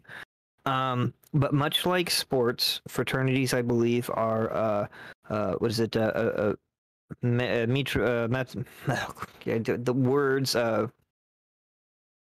Much like sports, the best of the best get on the team, and in sororities, in that sense, or fraternities, they want the best of the best. It's very good for networking, especially if you're going to do specific or certain things. So, and maybe there is even, some people might think, oh, only jocks and silly people get in there. I might not even like them. I kind of just don't have an opinion on them. But I think they're good because I think the best of the best should be able to have a special place, just like sports. Even if I'm never going to be able to get there, that's okay because I'm good at other things, better at other things than them. But there is a social aspect, especially for like doctors and lawyers and engineering, some STEM fields, especially when you're talking about like in sciences where people are doing studies and different types of stuff. So at least that's my 2 cents on that. I don't really don't have an issue with them. I think they're actually kind of important. So sorry, Shinto, I didn't mean to interrupt you there. No, that was my thought. Okay. With that being said, we're going to pass it over to John about the secondary public, community college, private universities, and then trade school. And we're going to try and hit the debt issue after. So that. I'll actually work the debt issue into that at the end. So Awesome. I'm gonna start with trade school. So hear me out here real quick. Before COVID hit, I don't know if anyone here is familiar with the gentleman by the name of Mike Rowe. He did a TV show called Dirty Jobs, right? Yep. Okay. Prior to COVID, Mike Rowe is a big proponent of trade schools. He went on national television and straight up said there are 6 million open trade jobs that need to be filled and no one to fill them because no one's going to trade school. He said that out of all the episodes he did when it came to Dirty Jobs, there was only a handful of people that were not millionaires at the time of the recording. So these are successful businessmen. These are people who started out sucking out poop from a porta potty or laying pipes underneath the house or installing air conditionings or basically jobs that nobody really wants to do. Okay. And now these people own their own businesses where they don't have to do that crappy work, literally and figuratively. And they're making good money, but they're also able to pay their employees good money because, well, they were in the same spot that these guys were. So that's like, and we're talking like January of 2020 before COVID really became a thing. He was on major news networks saying like there's 6,000 open jobs that need to be filled that are not being filled, and trade school can do this for you. So my thought is, I have two. Why aren't we putting trade school type programs into high schools? For the folks that don't know what they want to do, like Moose was talking about, giving them an option to go into auto shop or even a basic HVAC class or some type of construction or welding, and also getting some real life experience. Why is that not an option? Why aren't high school students allowed to start doing that as an elective at even a freshman level age? Because at 13, you can work part-time in the States. Other countries, and there are rules, obviously, at 13 you can only work a certain amount of hours, but why is that not being offered in these high schools to allow students to, if this is not something, if going to college is not something that they want to do, then why not offer them, more options? And trade schools in these areas I guarantee you, would be super happy to be like, oh, hey, yeah, we'll send somebody here to teach hell yeah, they would. On top of that, too, a lot of these companies, and Moose knows when I reference this because we live together, we've lived in the same area, the local truck drivers, the electrical union, a lot of these unions will actually pay for people to go to trade school. Oh yeah. You sign a contract with them to work for 3 years. They will actually pay for you to be an electrician. Yeah, they'll start you in an apprenticeship program. Yes, pretty much, and then you go to school. The education and put you to work at the same time, pretty much earning your education while doing it. Yes, debt-free, completely. All you have to do is work for them for 3 to 5 years, which honestly, in the long run, is not terrible at all. On top of that, yeah, the first 2 years are practically your educational years. You're still learning that time period. By the time you're done with the 2 years, you get a pay raise bump. You Do A another huge pay raise bump. Oh yeah, like almost 60% if I remember right. Mm-hmm. Mm-hmm. And so, and you can do that completely debt free. By the way, it doesn't cost you anything. All right. I went to community college. I paid for that out of pocket by myself. I went to theology school. Actually, I'm literally a semester away from having a degree in biblical theology and biblical history.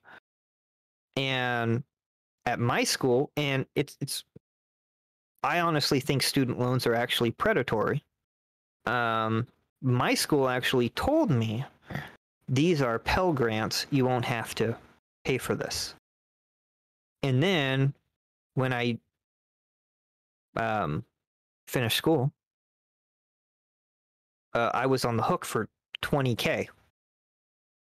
And when you don't pay it enough, or when you don't pay it quick enough, even if you're paying it every month, they'll just start taking it from your taxes. So I, myself, worked my butt off, and I paid $20,000 worth of student loan debt on my own, because I figured out how to use my money smartly, which is something that I had to learn on my own.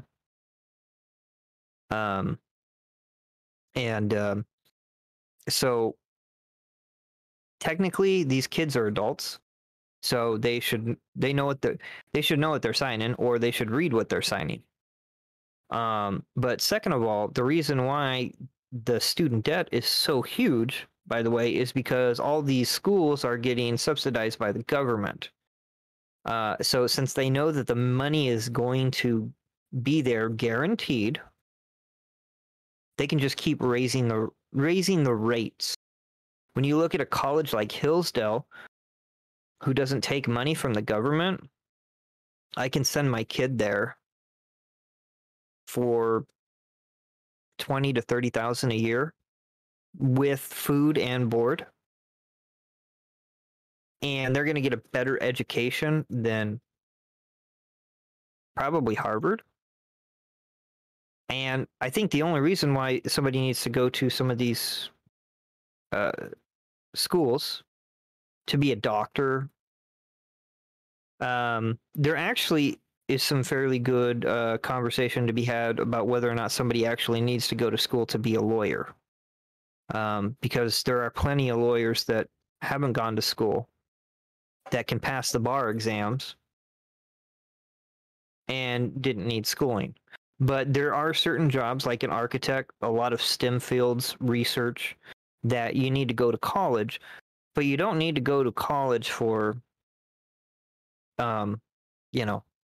like I said earlier, lesbian dance theory or some other garbage degree that nobody's gonna use. And on top of that, if you look, I believe my understanding, and I highly recommend you look it up, over the last 20 or 30 years, the more people that have graduated college, the less money they have made once they finish college.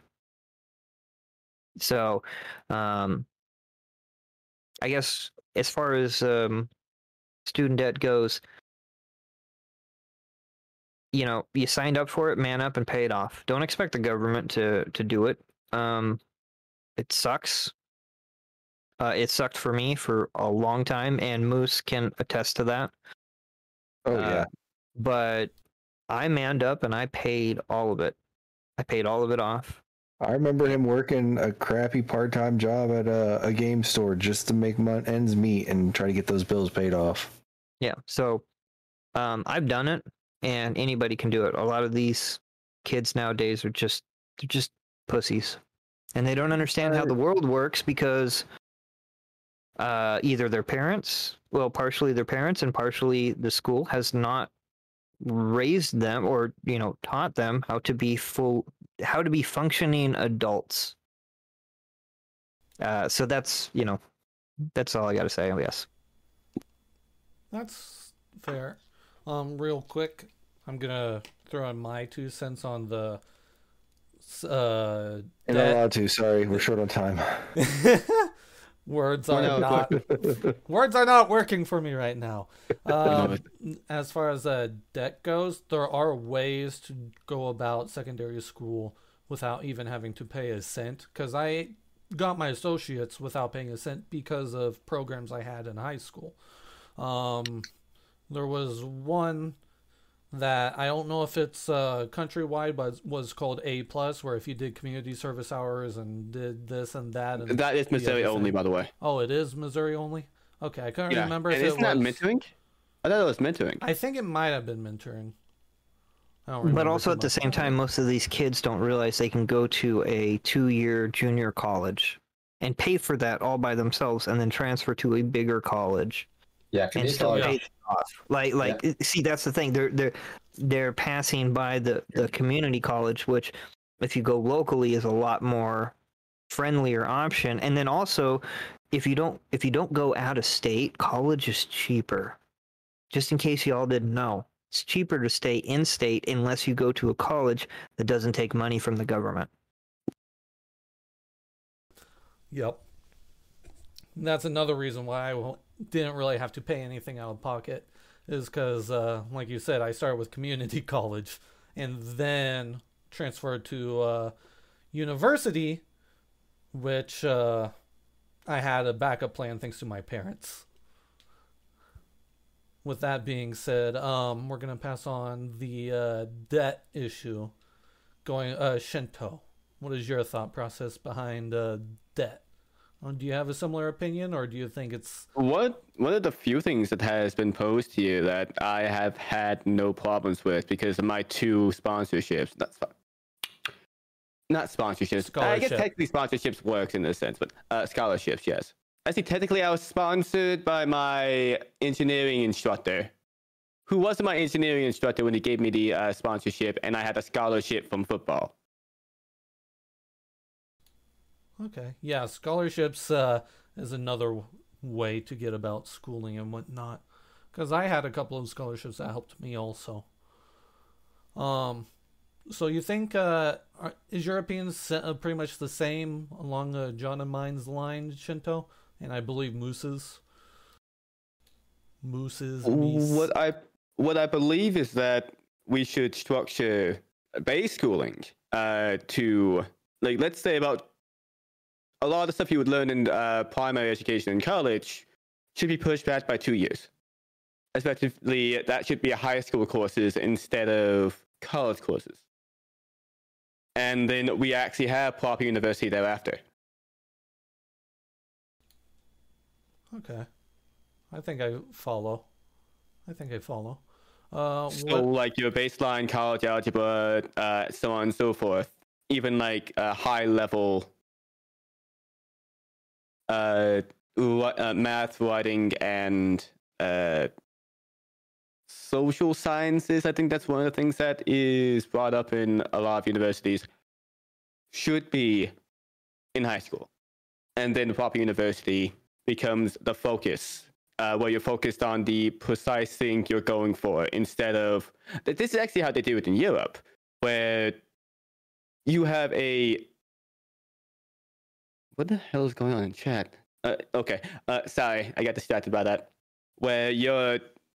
Once you get out of primary education, and you pick the actual branch of things you want to go into, they focus on that instead of forcing you to take all these other courses that might not have a thing to do with your primary education. The primary, what's it called? The major you had. I had like 3 majors, so I forget what that's called.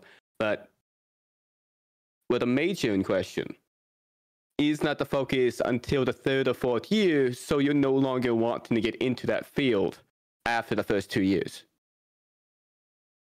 Which is, I believe, is one of the reasons why people span out so much. Along with the fact of all the debt they're getting, they'll also... They become unfocused because they've not been learning what they've wanted to learn. So you're saying basically a GE or a G associate's degree should be taught in high school, correct? Effectively. I can agree with that. I can agree with that. Get all of the math, science, common core out of the way in high school. Get them ready for college so that way they can focus on the more real job applications. Only focus on that. And whatever subsidiary courses that are required for that. Like, for example, Calculus 4 is required for engineering. Have them go along those lines to get like Calc 1, Calc 2, Calc 3, and Calc 4 done, for example. I get you. So you think that would help with the debt issue?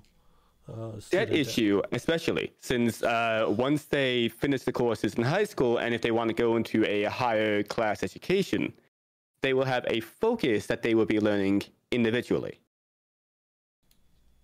Okay. Precluding the need to wander around and think about what you want to do with your life. That might have been an issue I ran into when I was getting my undergraduate degree. I wanted to major in art because that's one of my biggest life passions.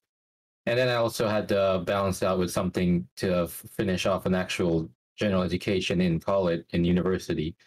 So I was kind of torn at that time, being between picking something that I really wanted to do, that I'm passionate about, that I love doing and learning more about it, and also doing something that would actually prepare me with real life skills. So that was actually my undergraduate experience in college. It was a little rough, to say the least, but I was able to kind of make it work out somehow.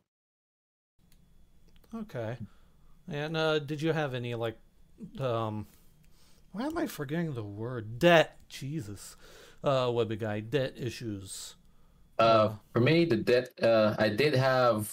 I was actually fortunate to get some scholarships and grants from for I think my community college was paid off for that, and some of my university had grants to kind of pay off. So, and also my undergrad debt was hardly anything. I could easily pay that off in one fell swoop. It was when I started. It was when I took the path to try and do a teaching credential that actually has slapped me with the biggest debt.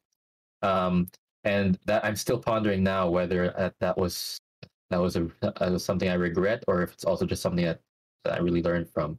Because I didn't get to finish it. I think I said I didn't get to finish my teaching credential, and for reasons I think might be tied to the general quality of the education system in the United States. I felt something while I was trying to work on a career in education system. So, but yeah, that's just that's how I feel personally, and I'll eventually be able to pay off all of that stuff. Okay, thank you. There's also an argument to be made that at least in California, I think it's called the fifth year, but there's an argument to be made that's it's not needed, and it's just a money scam. And I know other states do it, but so is that what they call the super seniors or something? Probably. My brother and sisters are all in the California school system as well, and they just call it the fifth year. I feel like I've heard of it. In order to be able to teach, they had to go through a final fifth year, and most states probably require it, but it's basically you going to school while also you substituting or being a TA, and so you're basically paying them to work in order for you to get this certificate that allows you to teach, and you're not even focused on a specific area like a second language or history or math or anything. Yeah, I was screwed. I had to do a lot of student teaching that none of it was paid. So I was bleeding all my money during that time too. And eventually I just had to stop, and that's how I found myself in my current jobs, just working now, blue collar. Okay. All right. For time's sake, we're gonna move on to the last question of the night. Okay. What should be taught in schools versus not taught in schools? So some examples are sexual education, politics, religion, gender identity, topics like that. And I'm also going to throw in a little bit of should parents have a say with the topics? Real quick, let's actually pass it on to Shinto to start off with. I will end it here because depending on time, I'll keep it short or long as needed. So Shinto, what are your thoughts on? Is there any things you don't think should be taught in schools versus should be taught in schools? And do you think parents should have a say in the topics involved? Now, this might be an oddity, but I believe that from a base level, you should teach health in schools, like you might have found in high school. Not necessarily the sexual portion, where they talk about the intimates between man and woman, but more as in from a scientific perspective. But what I don't believe should be taught is anything that should be ideologically opposed or politically focused on a specific left or right stance, such as gender politics or even like the abortion debate. And primarily, sorry? And you're probably also wanting to include things like critical race theory. Is that correct? Yes, especially not that. Anything, not necessarily like a bubble, but as an aversionary tactic of giving people a ingrained opinion when they're at the weakest, which is when they're children. I get you. Essentially, correct me if I'm wrong. Are you saying that it's like more the responsibility of the parent than the school, and school should be focused on teaching what you need to be successful? I don't want to put words in your mouth. An odd thing about that is I don't believe there should be an opinion that parents should be forcing that stuff down their throat either. But generally, yes. Okay. Do you have? Is that where you want to end off with that particular one, or do you have anything else to say? I was hoping there'd be some engagement with that, but that's it. I mean, if any of our guests or panels have anything to say to that, because for the most part, I think I agree with you, because you said sexual education, keep it on health. What about physical education? Like, I am a massive proponent of physical education. I know a lot of people aren't, but like that's another approach that classical instruction does.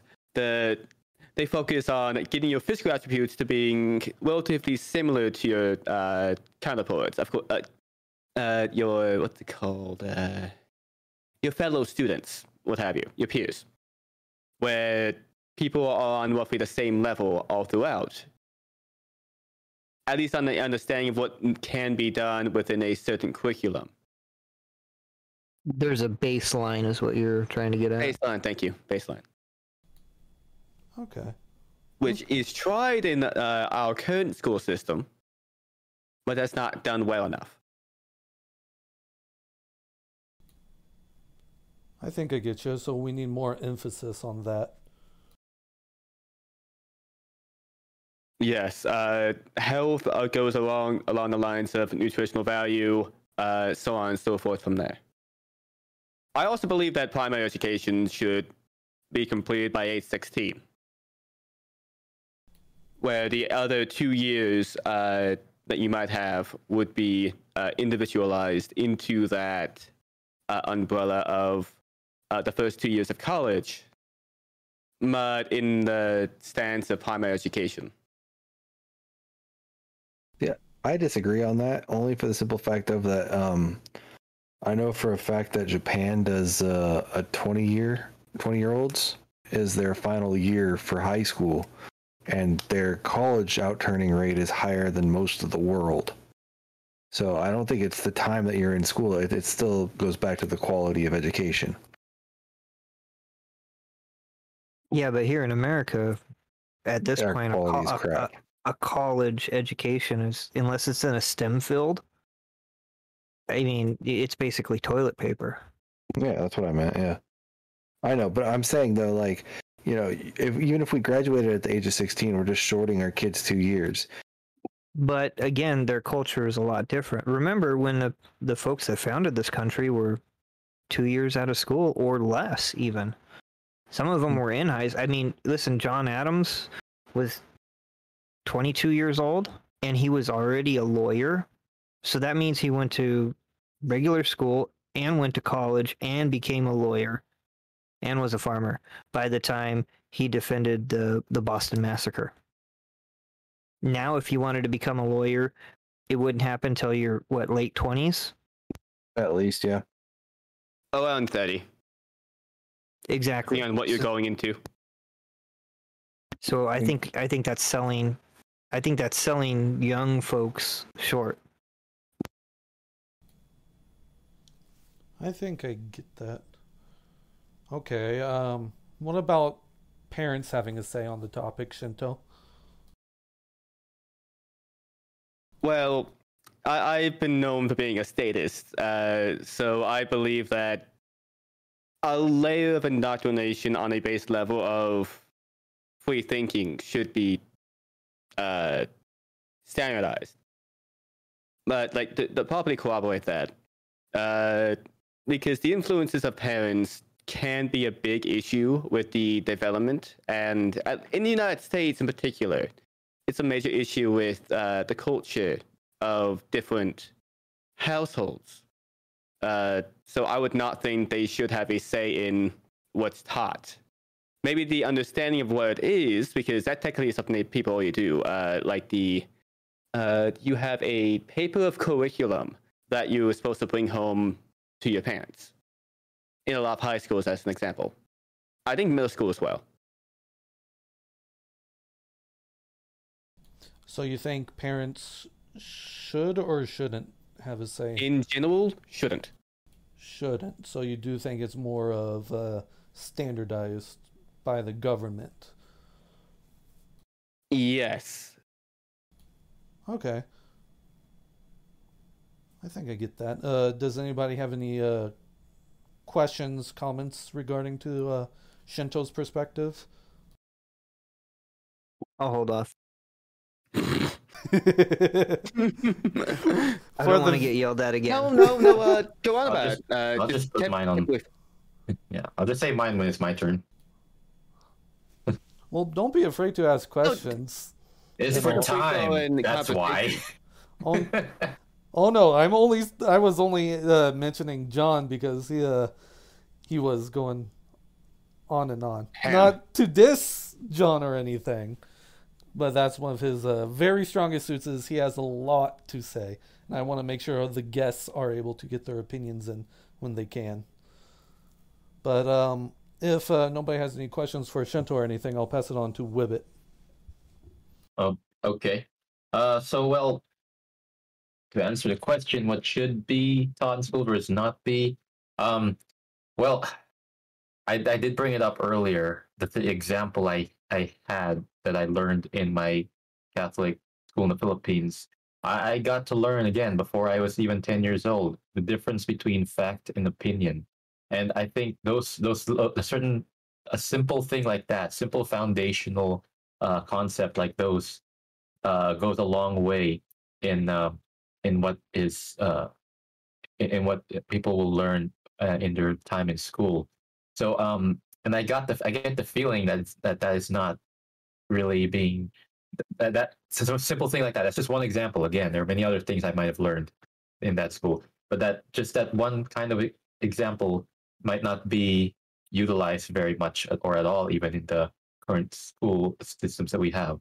So those kinds of things, those are like critical thinking kind of things that let a student identify their own individual perspective on things, their own individual opinion, basically their feelings about something, and also the objective aspect of what they understand about the world, what is true, because they can't obviously change everything with regardless of how they feel about it. So they have to understand their objective notions.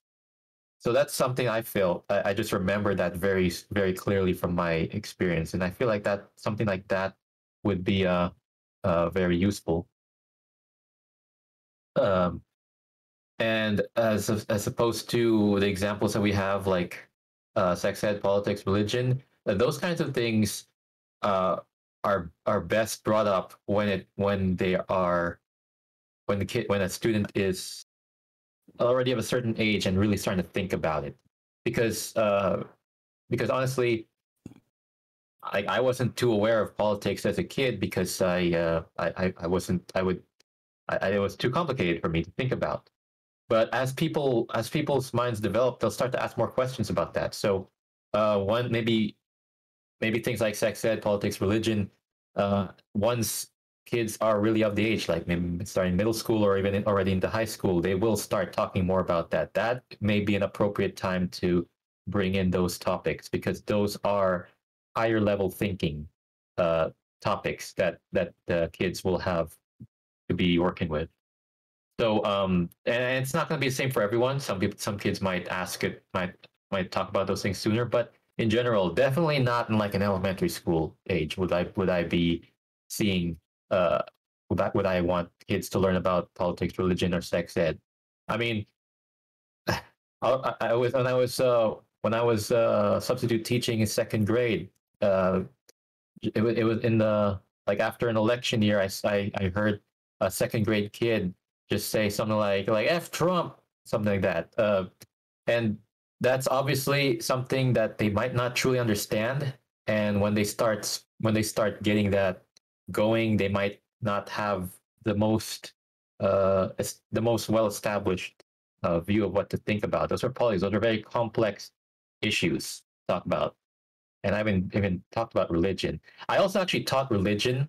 When I did actually, I don't think I mentioned you guys. In addition to working in public schools, I did also work at a Catholic school here where I live in the U.S. And it's actually a nice experience I got to have. I did get to teach religion and also technology in that Catholic school, and I was teaching it to middle school kids. They learned. I was teaching some aspects of religion to them that would have been more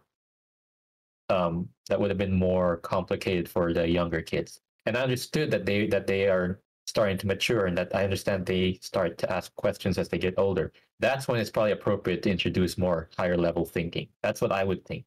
And also, as to answer whether parents should have a say in those topics, I would say somewhat yes. And another thing I can also segue is I believe that it is okay to have homework, because when you have homework, when the student has homework that they are able to bring home with them, that gives the parents a chance to see what they might be working on, and possibly even help if they're able to. So in a way, that's one small advantage of giving homework to a student, give an idea of what they're working on. That way, the parent is able to see what their child is also learning. At least that's what I feel, because I was lucky. My parents helped me out with homework. So, I mean, my mom would help me out with homework when I had some as a kid. But I think for the most part, it's a very layered bunch of questions that we're addressing here. There's many layers to it, like onions or ogres. You can't. It's not just a simple black and white. You have to take it in certain steps, and because kids will mature at certain rates, and there'll be different times when it's appropriate to bring in topics like those listed. All right, I think that's all I have to really say for that. Did you think, or do you think parents should have a say in what the curriculum is? To some extent, yes. And like I said, I think that's also why it might be good for students to have homework and have a chance that the parents may have a chance to see what's being worked on.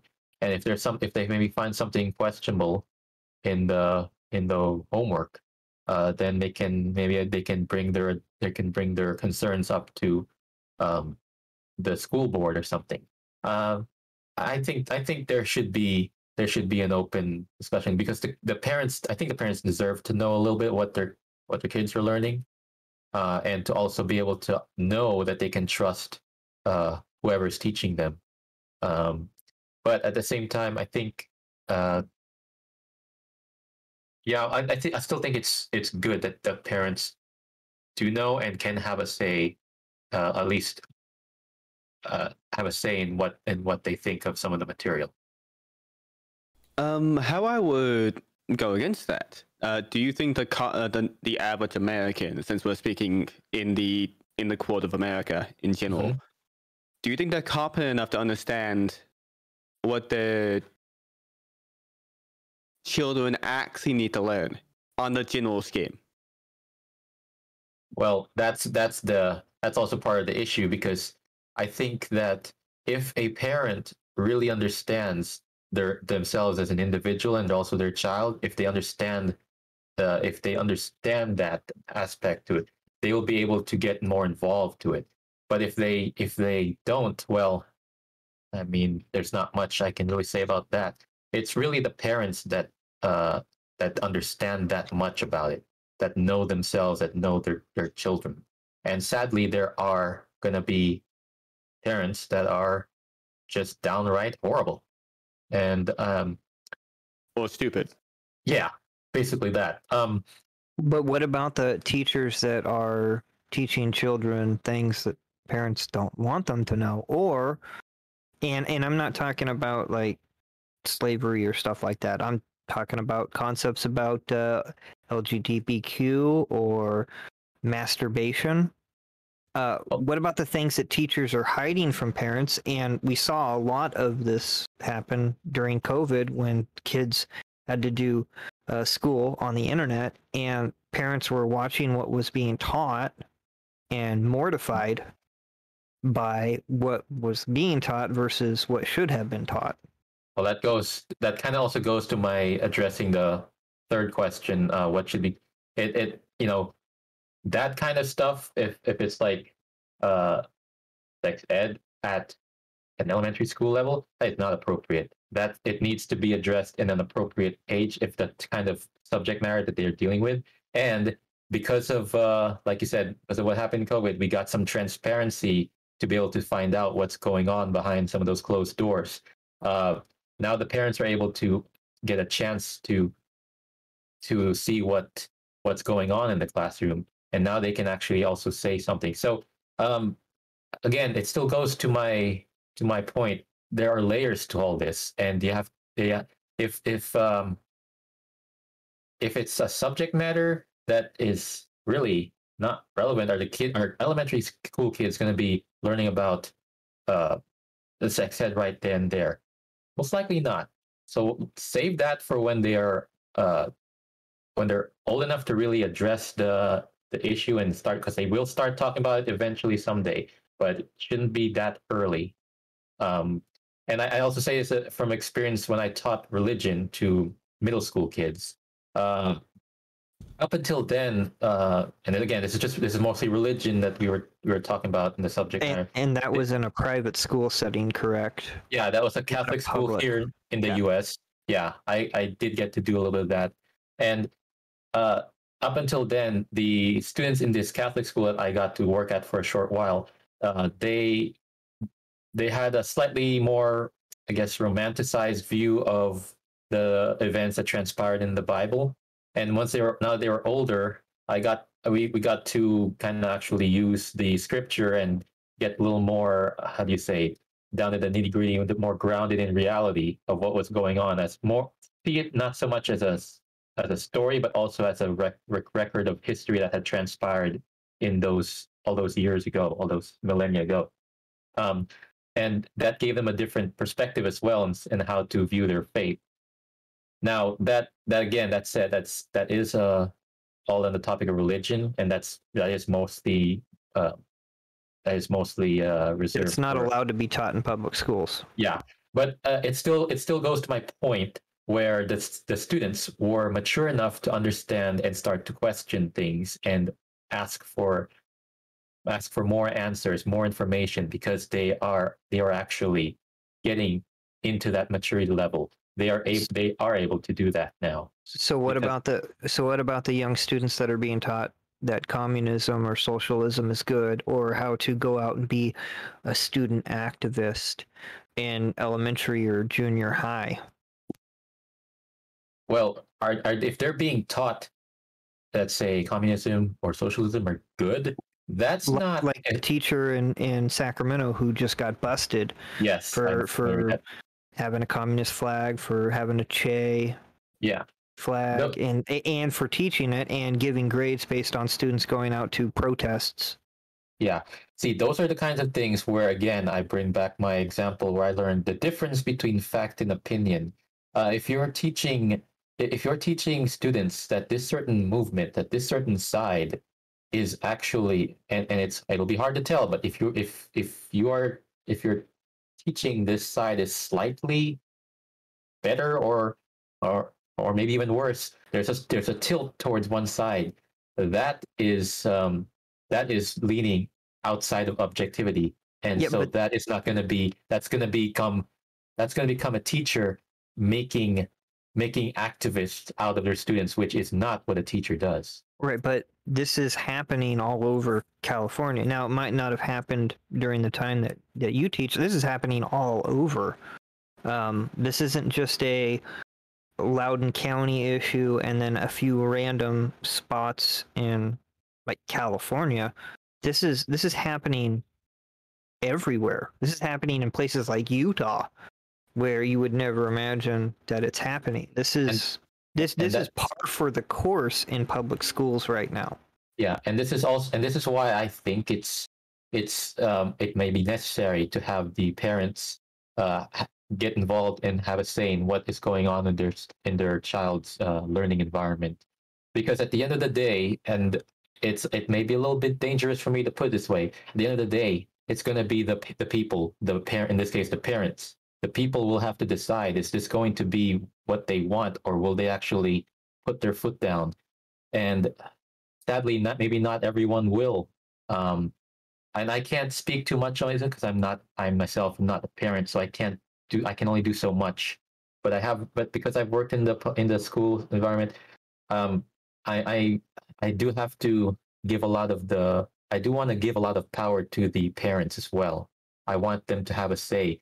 And hopefully, if they really feel strongly about it, they will be able to make a change if this is really something they don't want to be seeing.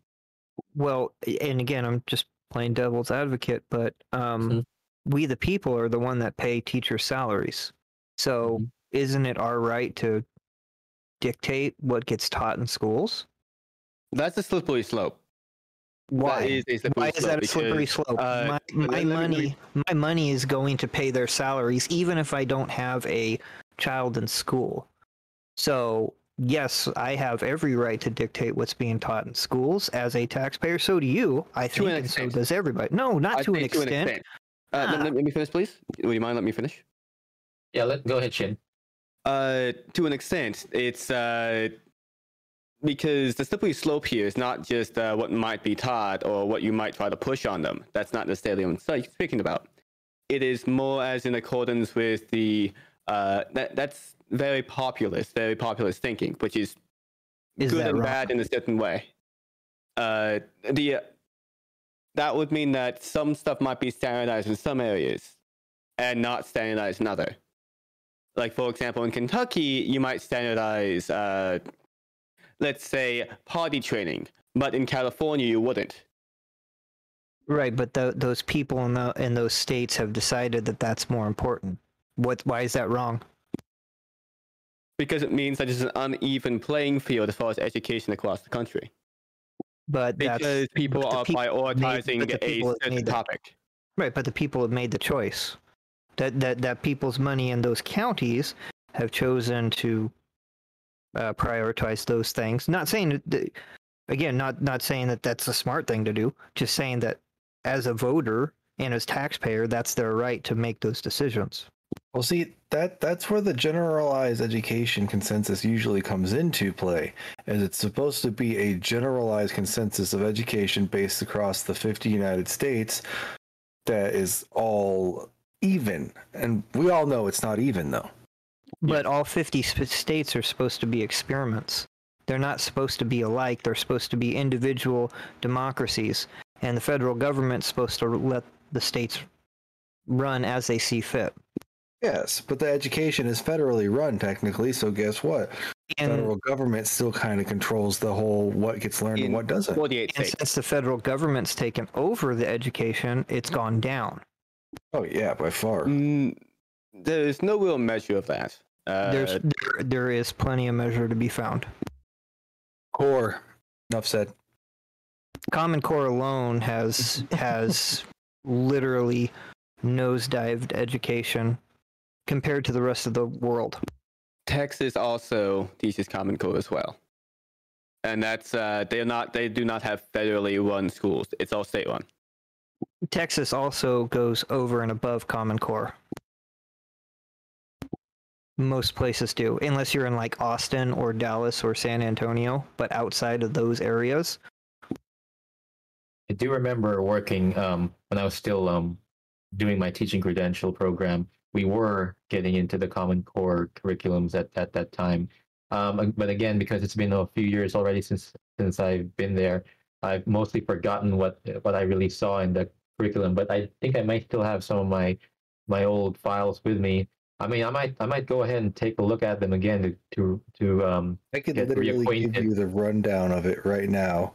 Also, real quick, sorry, Texas, I think, is the only state that requires a state history in their elementary, junior high, and high school educations. Go ahead and give us the rundown, Moose. Basic Common Core is you separate the ones, tens, and hundreds. So say you've got like 12 plus 27, just random numbers at this point, right? So what they're making the kids do is you separate the ones and tens in this subject. So, okay, so the first number has 1 10 and 2 ones. And then you're supposed to do it for the second number. And then you combine the two, and then you combine the final result. So there's like 8 steps for something that takes somebody like me go 27 plus 12 is 39. Yeah, that sounds like what I had been working with when I was still in that program. And my fear is I know that with that basic structure, and that's just for addition, you know that it's going to get more complicated for multiplication and division at that point. So Yeah. that's where at least the mathematical core teachings are completely absurd. I did feel when I was in that program, Like a that what there the was fuck something. moment. Pardon my language, but I did feel that as well, and it felt like there was something off, something wrong. And again, that was like 4 or 5 years ago, and I still wasn't quite so sure as I am now. Again, I've only really come to my full understanding in the past couple years, looking back at it. But at the time, 4 or 5 years ago, all I felt was this weird hunch in my this gut feeling that something was off. And I think I'm seeing now my feelings back then were valid, and it's playing out. I just couldn't find a way to describe it, but I think you guys are also describing exactly what I felt. well, yeah, it's what is the right word? A permeated change, something that's supposed to make it easier for everyone across the board. Watered they down, over- like Yeah, watered pretty down. much. Yeah, that's how I felt. That's how I feel too. It felt And- watered down. It's like it's taking something simple and making it so simple to a point where people that can't do simple like that will struggle with it. Like I know for a fact that when I had to learn that stuff to help my daughter with her math, it took me 3 days to figure that out. Mind you, I graduated 9 weeks early from high school because I did 3.5 years of math in a year and a half. I never learned Common Core, especially in my early years, because I didn't understand human speech till around the age of 8. Well, no, the Common Core is it's still pretty new too. Is the problem, and it's just the structure. It's honestly it's just stupid. Yeah, I think I don't even know if I had it when I was in school, because I graduated high school in 2008. That was 2010 is when it was introduced. Same. Okay. I was Okay. 2008 as well. Oh, nice. We're about the same. So then it must have been passed sometime between 2006, 2007 by the Bush administration. Yeah, or just past that. Well, it probably was a bill during the Bush administration, and it took a few years to even be put on the docket for the Senate and Congress. No, I believe yeah. Bush signed it, and then Obama and his administration got to administer Common Core. Because it does take a few years for the states and whatnot, and then also they had to rewrite books. So, Shinto, I think you're right. I believe it was signed by Bush, because you said that earlier. You just, like we talked about, it wasn't implemented until Obama. Okay. Real quick, let's hit Moose on the topic, going back to the question. Once again, I didn't want to interrupt the conversation because it was a pretty good conversation there. What do you think, Moose, that should be taught in schools versus not taught in schools, and should parents have a say on the topic? I think I'm going to address the whole parents thing first, just to get it out of the way. Go for it. I do think parents should be more involved in what the schools teach. I don't think they should just follow the grand consensus like they do already, because obviously it's not working. I mean, if the parents were more involved in the school system's educational priorities, then the core system would never have made it into circulation. That simple. Because parents would have gotten it, they would have seen it and gone, what the F is this stuff? Why are they changing the entire mathematics and learning system when it already works? So that's the whole parents being integrated with the whole thing. And then now going on to what should be taught versus what shouldn't be taught. I mean, I believe that, yeah, like you guys addressed earlier, the whole classical teaching should be more introduced into schools, so that way our students and our children and our generations ahead of us will be more properly educated for the future.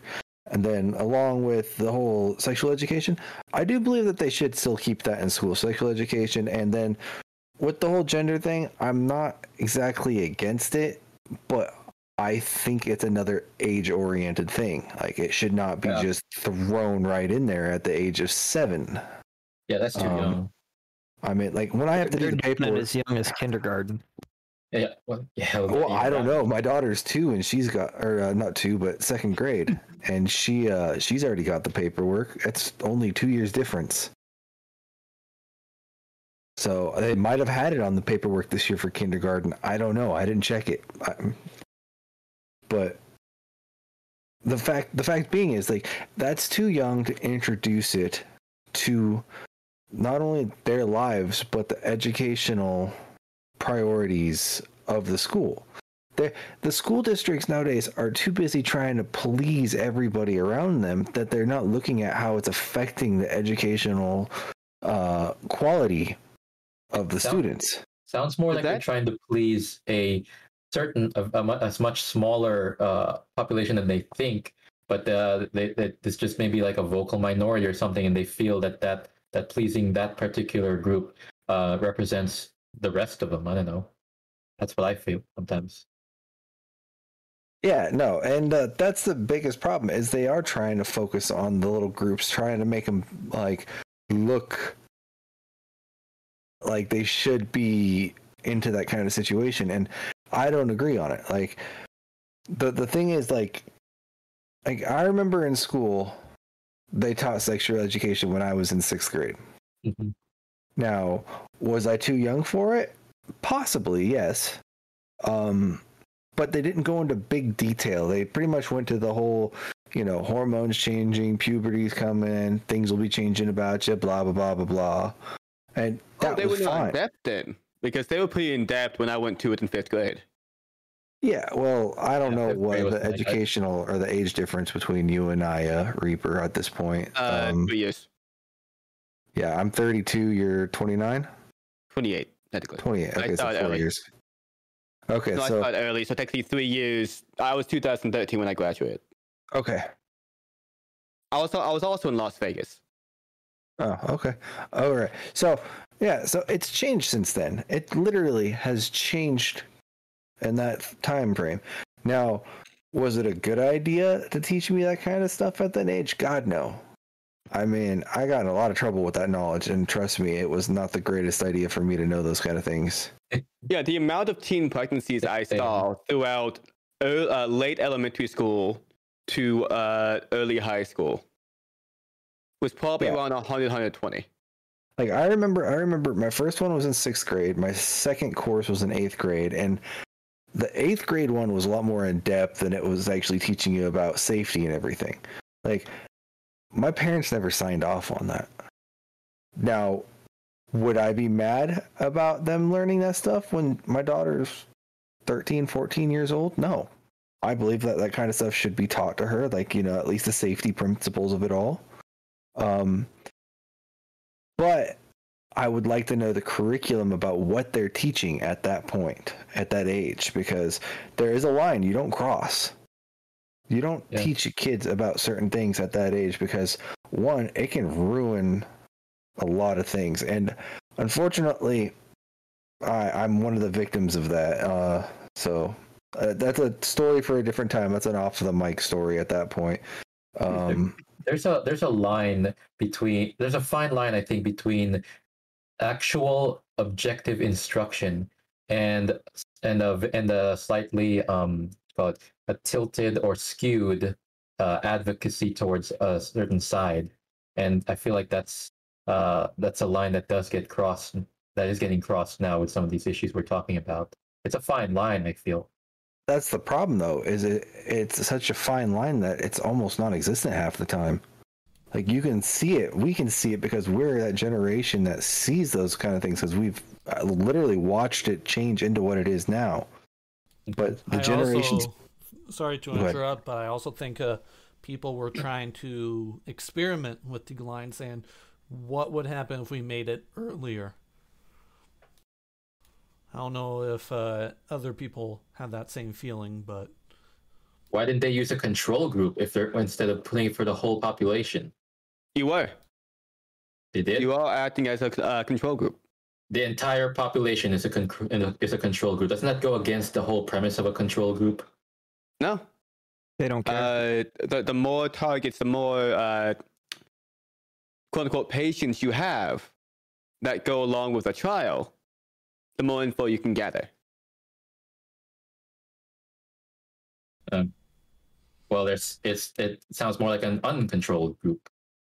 The control group is the AIDS category, which is going to have a menagerie of different personalities, different people, different perspectives, even as children. Mm-hmm. I'm not in agreement with it, just to clarify, but I get what they might consider a control group. I can see that. Sorry to have interrupted you, Moose. Do you have anything else that you would like to share? My brain train crashed after that, honestly, so I'm kind of lost on it. Yeah, it's late for you. I know. To sum it up, though, real quick, is I just think that there are things that should be taught at certain ages, and because of some things like that, I do think parents should be addressed before they are taught, or at least informed when they are taught it, because that way we can control the situations and judge for possible questions that will arise, because kids ask questions. And I also want to weigh in as someone who has been a teacher in certain aspects of this. Since I've dealt with some students who ask a lot of questions and are very interested in certain topics that might even be a little beyond what they should be learning. Like when one of them asks me a question, what's this and what's that? If I feel like it's beyond their age level or grade level of learning right now, I just tell them honestly, maybe this will be something you'll find out in a year or two, in a year's time. Because they may be thinking about it now, but I would also honestly divulge them. I'm not the person that might be able to give you those answers or right now, and I'll just honestly, as an instructor that I was at the time, just tell them that you may learn about this in the near future. So I mean, I feel like if you do that, it's you don't have to be pushing so many things onto kids just because they're asking for something. Let them know they'll get it eventually. I feel that's what I felt when I answered your questions in those ways. That's fair. That's fair.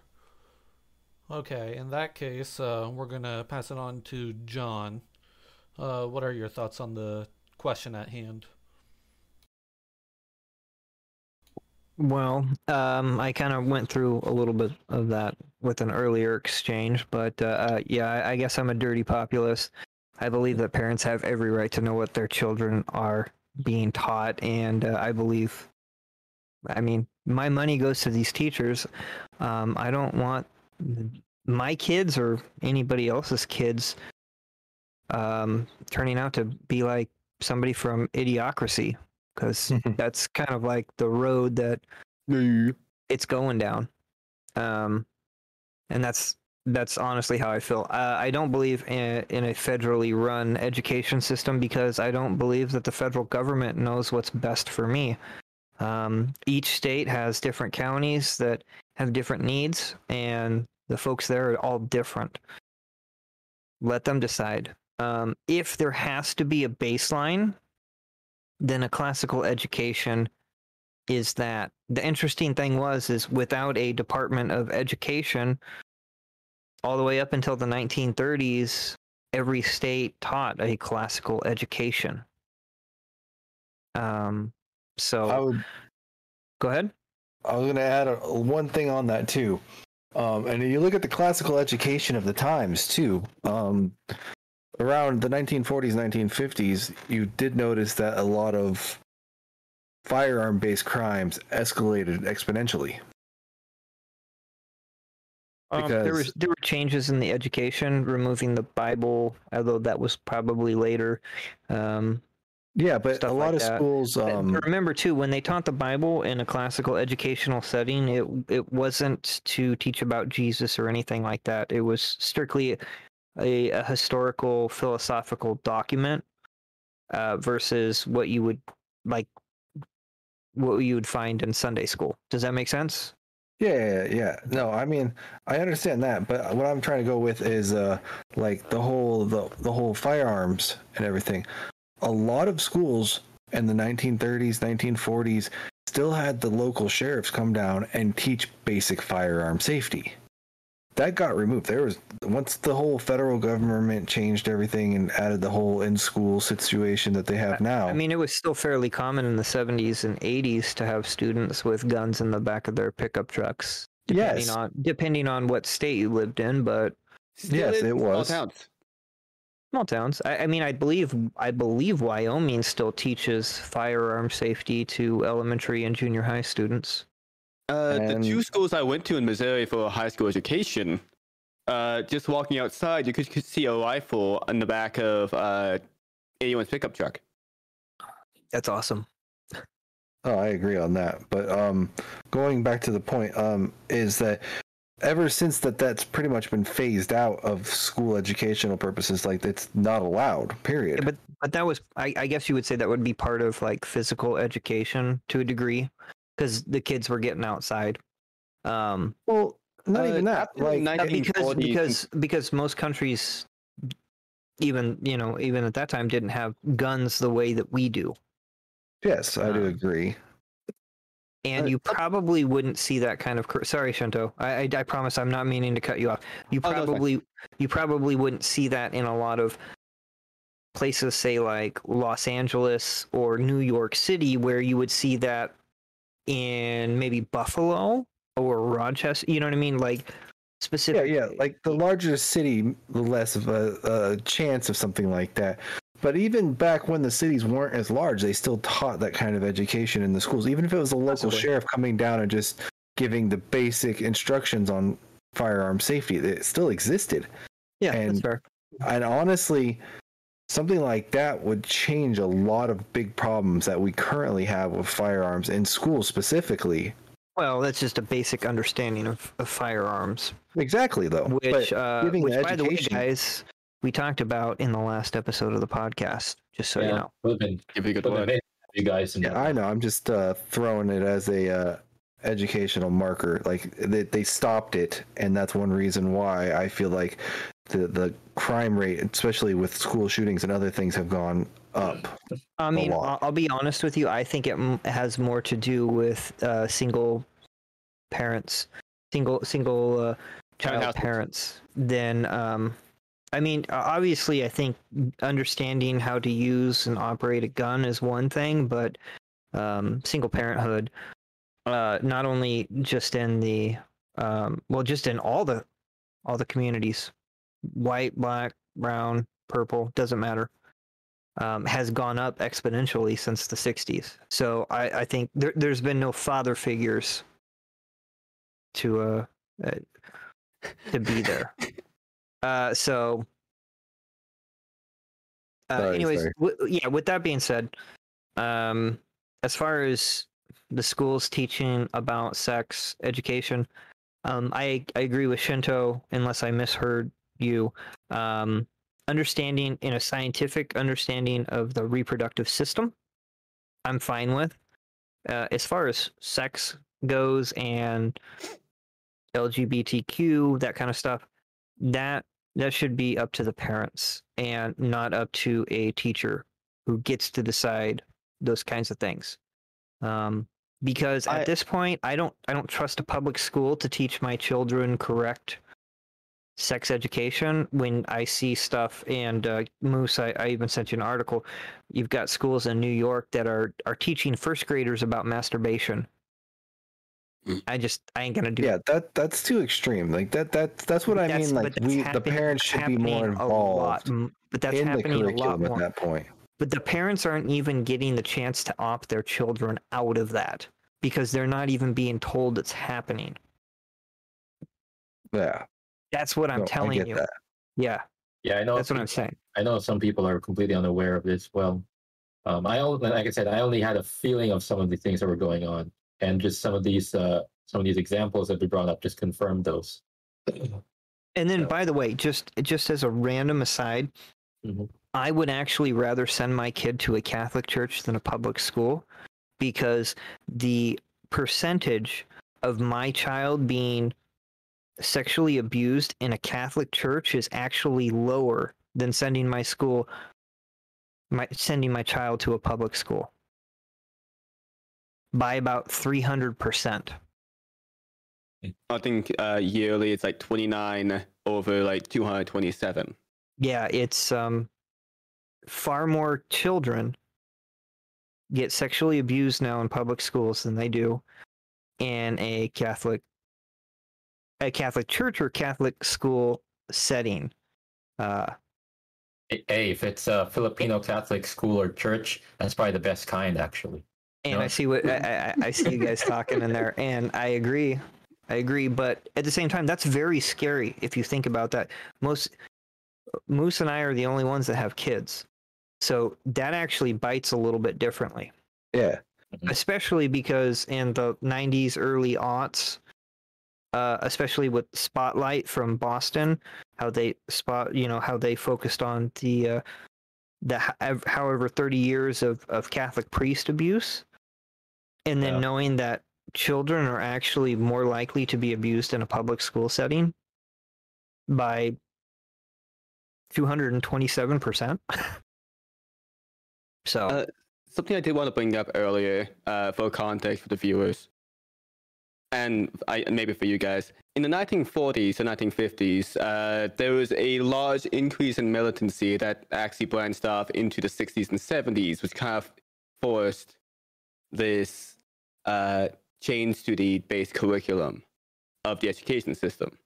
Especially with the communist scare, teaching everyone how to shoot became less adequate because that teaches commies how to quote unquote fight back. That was a big thing. yeah, but Marx also said, by the way, not to give up your guns. And he was a socialist and a communist. So I just wanted to bring that up as like context. it's definitely interesting.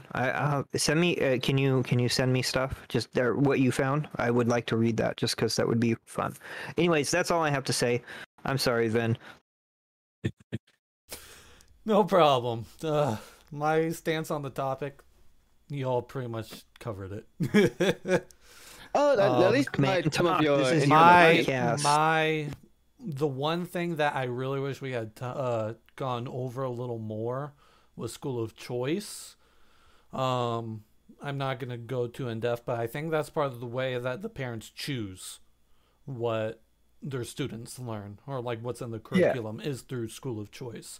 There's still a problem with that, though. Oh yeah, it's not perfect. It's not perfect, and that's definitely a conversation that I want to hit up on in future episodes of the podcast. And I can almost I guess we're guarantee- having a part 2 one day. Oh yeah, definitely. We Every could have gone for topic. a lot longer. Every topic of this first season has been very broad, and we can go on for hours and hours and hours and hours.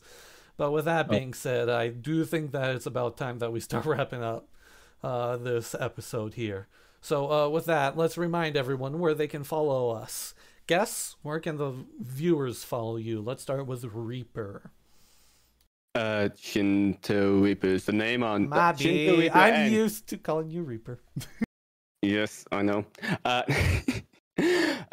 So, just to clarify, I don't think you brought this up earlier. So you can find me on Twitch at Shinto_Reaper. I also have a secondary channel I plan on doing at some point for named Scrup, SCRUHP. And going over to you, Wibbit. All right. Yeah, you can find me at the longest running social media platform I had was probably my YouTube. I also go by Wibbit Guy on that. You can find me on Twitch TV slash Wibbit Guy, twitch.tv slash Wibbit Guy. That's where I do my streaming of video games and also some art. I try to keep most of my social media platforms the same name. So if you search me, just Wibbit Guy, whether or not you put one word or two, you might be able to find me on some of those others. I also do have some Discord groups as well, and I've gotten my Guilded up and running, and hoping to have more social media platforms. But for now, you can find me on Twitch and YouTube as Wibbit Guy. Also, Wibbit Guy is making his own comic. He's not selling that, but he should be promoting that. Yeah, I need to get down to it. I mentioned I have some issues with the resources I'm getting because some places I've been working with have run out of business, so I have to find new ones. Always fun. Yeah. But I am working on it. I can always show it to you guys on stream. If you ever find me on art stream on Twitch, I'll try to do this as often as I can. But yeah, that would be nice. Thank you, Wibbit. And Moose? All right, you can catch me at my link tree is unholy_moose. It covers all my social sites that you can contact me at. If you guys want to chat, just join my Discord or anything like that. We'll talk, and we'll send it over to John. Yep, I'm Sophomore John, spelled incorrectly as SOPHO. Let me start that over again. SOPH.